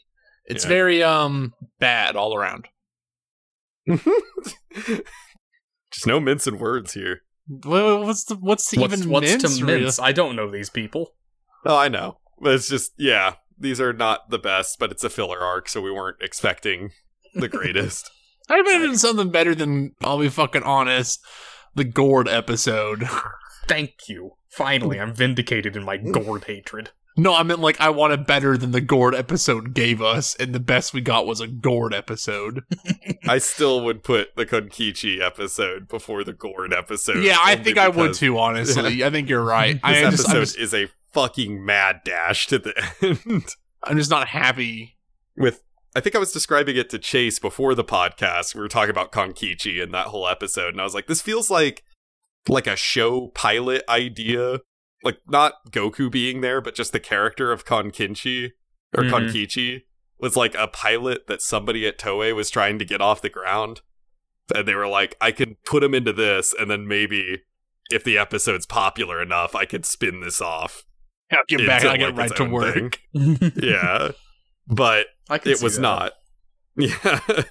It could not carry a show. But it feels like, but not like the final draft of a pilot episode. Like that first draft of a pilot that you write and you put way too much fucking stuff into the pilot to fit this, the runtime. And then this, and then he does this, and that, and this, and that. Oh yeah, no, they're not active characters, really at all. Goku's a very passive character in these 6 episodes. Things are happening around Goku, and Goku's just there to, like, wrap them up. Yeah, Goku just kind of does stuff again, the series. Mm-hmm. And either you are into that or you're not. But that wraps these ones. Next episode of WSP, we'll be moving on to the second Budokai Tenkaichi arc of Dragon Ball, which I think I alluded to on the last episode. I've been told by a lot of people who have seen this that this is at least like the end fight, like the last fight of this tournament is a big highlight of the original Dragon Ball. I'm expecting good things, but I am cautiously optimistic. We'll see how it plays out. And I don't know how long this arc is. I think the second tournament arc's like 12, 15 episodes, something like that. It's crazy. It's not too long. Yeah, I think I was looking ahead a little bit and noticed that, like, unlike the first tournament, where, like, almost every fight was just a single episode, and then the semifinals were, like, 2 episodes, maybe, and then Roshi Goku was 3. I think this one, like, almost all 13. the fights in the finals are 2-episode fights. Yeah, they keep it at a pretty breezy pace. Yeah. So we'll see. I mean, that's a little longer than the previous one. Like, it seems like they put a little more into each of the finals. So we'll see if that's, like, you know, if they earn that extra screen time or not. Mm-hmm. Will, yeah, of course, kind of be our review. I mean, we benefit from getting to watch these back to back to back. We're not waiting a week to watch them. But I think it's imagine important waiting a week and having to sit through the fucking Kokichi episode. I know exactly what that feels like because I watched Super as it was coming out and had to sit through a lot of that filler. Yikes. Had to sit through like 16 weeks of Goku putting the team together for the Tournament of Power, which canonically is only a 24-hour period. But is it better or worse than Gogeta? Better in that there's some good character stuff in some of those episodes. There is one episode that's like the worst episode of Dragon Ball Super. Oh. But there's also one episode that's like one of the better episodes of Dragon Ball Super, and definitely one of the best filler episodes of Dragon Ball Super. Huh. Because it has some really good character stuff for Goku and Krillin. But yeah, I try to keep that in mind sometimes while we watch these, to think about what if I had to wait a week between episodes? How would I feel? And definitely I would be losing a bit of interest by the time this filler arc ended. I'd be fucking done with Dragon Ball. I feel like they keep it short enough that if I fought through to the Kokinchi episode, which very clearly flags like this is the end of this filler shit, I would be like, all right, I'm still coming. Yeah. I gotta see where this goes. But it is a bit of a slog. But talking about slogs, and by not talking about slogs at all, I'm trying to transition. Let's talk about those fucking costumes, baby. Oh yeah, because we had I love Bulma's new outfit. I'm not a big fan of Yamcha, but Yamcha's style has only gone downhill since he cut the ponytail. Yeah, Yamcha's best style was when he trained in the woods for like a couple weeks after the first tournament and came back with like a beard and like the long hair, and that's the best Yamcha look. And knowing Yamcha. Yeah. Knowing Yamcha's looks in Z, that is the best Yamcha look that he ever gets. Nope. There is the beginning Z look that I think looks amazing still. Isn't that just him and the Turtle Hermit Gi with long hair? Yeah, long hair and the scar, dude. Look back to the original shit. Looks sick. Mm-hmm. But with the Turtle Hermit Gi, which is like I love a punished Yamcha. Yeah. I mean, the Turtle Hermit Gi is a good look, but like I really like his first look. Like I hate how everything becomes Turtle Hermit. I love like the hair specifically. The Turtle Hermit Gi just becomes like ubiquitous with the characters at some point. But like the hair is where I'm at right now. Yeah. I'm trying to think who all ends up joining the Turtle Hermits. I think it's just Krillin and Yamcha, because I think Tien never really leaves the Crane School. He trains stops hanging out with them. But yeah. Well, I think by the time of Super, he actually takes over the Crane School and is like the sensei of the Crane School now. Which is a nice thing for Tien, but they waste it in like one of the worst episodes of Dragon Ball Super. Hell yes. Finally. What I like to hear. But the new Bulma look is good and is a lot closer to how she looks in like Z. Like I don't think her look's really going to change again until Z's like midpoint. Yeah, I actually think this is about where peak Bulma is for me. Of like there are two Bulma looks in particular that I'm huge fans of. And they're very polar opposites. It's this one, which is like short sweatshirt, fucking just chillin' Bulma, you know, like just out here vibe Bulma, not here trying to look like a pretty young thing, which is like the whole thing they go for, like her being dressed up. Now it just seems like, yeah, this is the crew I'm with now, you know, we're chill time here now. And that's kind of what it sticks with. And then she grows her hair back out. And then you're like, yeah, this is okay. I remember how most people say, look, outfits is how I remember people. It's just how I do. And then it goes straight into giant hair Bulma with the android, With the headband. and that is the second best look. Oh yeah, Bulma's Because perm in the android Bulma is saga. amazing. It is like a mushroom cap. It's so It really good. It is very fucking like weirdly like 70s 80s like look when I know that these chapters were being written in like 1990. I know and then it goes into bowl cut Bulma, which is just bad. Bowl cut Bulma, not fan of. I'll be honest. And then Super kind of ends with a good Bulma. Yeah. Nah, Which Bulma is always the one who has the most like changes in style. Yeah, I'd love any Goku to character. fucking shake it up every once in a while. Little bastard doesn't do anything. Yeah, Goku doesn't really change it up until Krillin like fucks it up. grows Krillin gets hot. Goku, I remember, like, gets a different gi at the end of Z. Like, when they do the time skip that technically Super is currently, like, set within. Yes. He has, like, a new gi at the end, that, like, kind of turquoise and yellow gi, and I really like that look. Yeah. As well as There are Goku so gets many the- good-ass looks he can have. They Yeah. choose never to use any of them. Goku gets the Whis symbol gi, like the one that he has in the Resurrection F and Universe 6 tournament arcs of Super. I fucking love that gi. That one looks sick as hell. As well as Vegeta gets like a gray undersuit, like armor costume that looks like Mhm. really, really good. Yeah. And then like the Goku Black arc starts and they go back to like their Cell Saga outfits. Goku with like a Goku symbol on his gi and Vegeta in just the blue suit and armor, which is like an iconic Vegeta look. But man, that gray suit looked real good. Yeah. Honestly, best Krillin to me, like best looking Krillin, is still GT Krillin. Love what Krillin transforms into in GT Krillin. Just like a mustache, old man, I like seen some GT shit. Yeah. There's GT Goku's gi, which is basically his end of Z gi with like a slight recoloring to it, Yeah. which is also a really good look.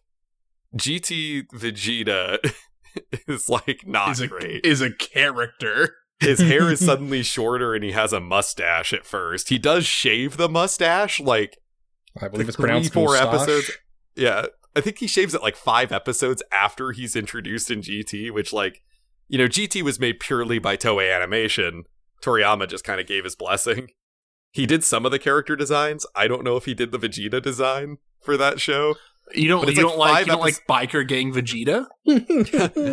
I like the idea. Because, like, one thing they do with Vegeta's costuming in Z is, like, as he becomes more and more accustomed to living on Earth and wanting to be there, he dresses less like a Saiyan and more like an Earthling. Which I like that as, like, a visual thing of, like, he's giving up his warrior past to, like, be a family man. Mm-hmm. But, like, that wasn't it. And then, I like I said, Vegeta, like, shaves his mustache, like, 5 episodes later, and I think that was just the delay between the first reaction to that first episode and, like, how far along production was for them to be like, oh shit, people hate this mustache, shave it. I love the mustache. They should have kept the mustache. I would Cowards. agree. If they're gonna make that level of, like, a huge change to his look, just dedicate to it. Huge Just commit. change Grow it adds bigger. hair on it. Mainly, I just wanted to see him go Super Saiyan with a mustache. Yeah, right. And you don't get Would to it see tur- that. would it turn up? I want to know. It would become droopier. I know Xenoverse 2 allows you to unlock a Super Saiyan Nappa, and his beard just turns yellow. It doesn't like spike. But there is Well, like that's for when he goes Super Saiyan 3. That's right. Yeah, I mean, But anyway. as always, I think I always like it when anime changes the looks of the characters. I wish, as always, they would do it with Goku anytime. Like, actually, just fuck up. Just Like, if ever. someone said, like, "I'm gonna fuck with Goku's hair," like if someone did that, they'd have my blessing to run Dragon Ball for 100 episodes. But they have the fucking cojones to do something in that Just fucking shave him series. like a sheep. Just do something. Do something. Be like, fuck it. Give him a ponytail. I don't fucking care, dude. I still think Like- a lot about the Yard Rat armor. Like, that's such a good look. When Goku, like, first arrives after When he comes out of the pod, yeah. Yeah. Vegeta gets to wear that at one point in the Super manga. And I'm like, oh yeah, this is just a fucking great outfit. What? Because he What- also which one? looks the Yard Rat armor, like the armor Goku's in when he comes back after. Oh yeah, Yeah, dude. Yeah, It's such a good fucking look. Man! And Vegeta wears it in the Super why do you manga. do this to me? And it is a great look on Vegeta, too. It's sick as fuzz. It comes out, and I'm like, this man's been doing shit. And then some dude swings a fucking sword at me, blocks it with his finger, and you're like, oh, fuck. Yeah, it is great. All right, man. And then Goku changes back. Yeah, Goku's like, I'm back. Time to put on my old bullshit. Goku, you're a traveled man. Experience the world. All right, but that'll do it for this episode of WSP. We're going into a new arc next episode, so I'm excited. Also, just a quick little congratulatory to ourselves, I guess, at the end of this episode. But we've done it again. We've done 30 episodes. We have done a lot of episodes. God, we're so smart and beautiful and sexy. It's objectively true. I don't know. I just want to say, like, that feels like a milestone. And I'm happy to have hit it. Mm-hmm. Yeah. So thank you two, for helping me through all of this, as well as me helping you. It's a group effort. I thought you were thanking all two of our regular listeners. I mean, them too. I thought you were thanking the band U2. I mean, if you're a regular listener or a new listener or one of our friends. And if you're Bono, thank you also. Yeah. If Bono's listening, please retweet our Twitter. Yeah, bring us some fucking publicity, Bono. Yeah, that would just bring in a fuck ton of publicity. But thank you. If you've been listening through all of this or some of it or just started, this is really fun to make, and I'm happy to keep doing it. Same here. Even if these 3 episodes sucked. Sure, fucking sucked. All right. Take care, everybody. Bye. Bye.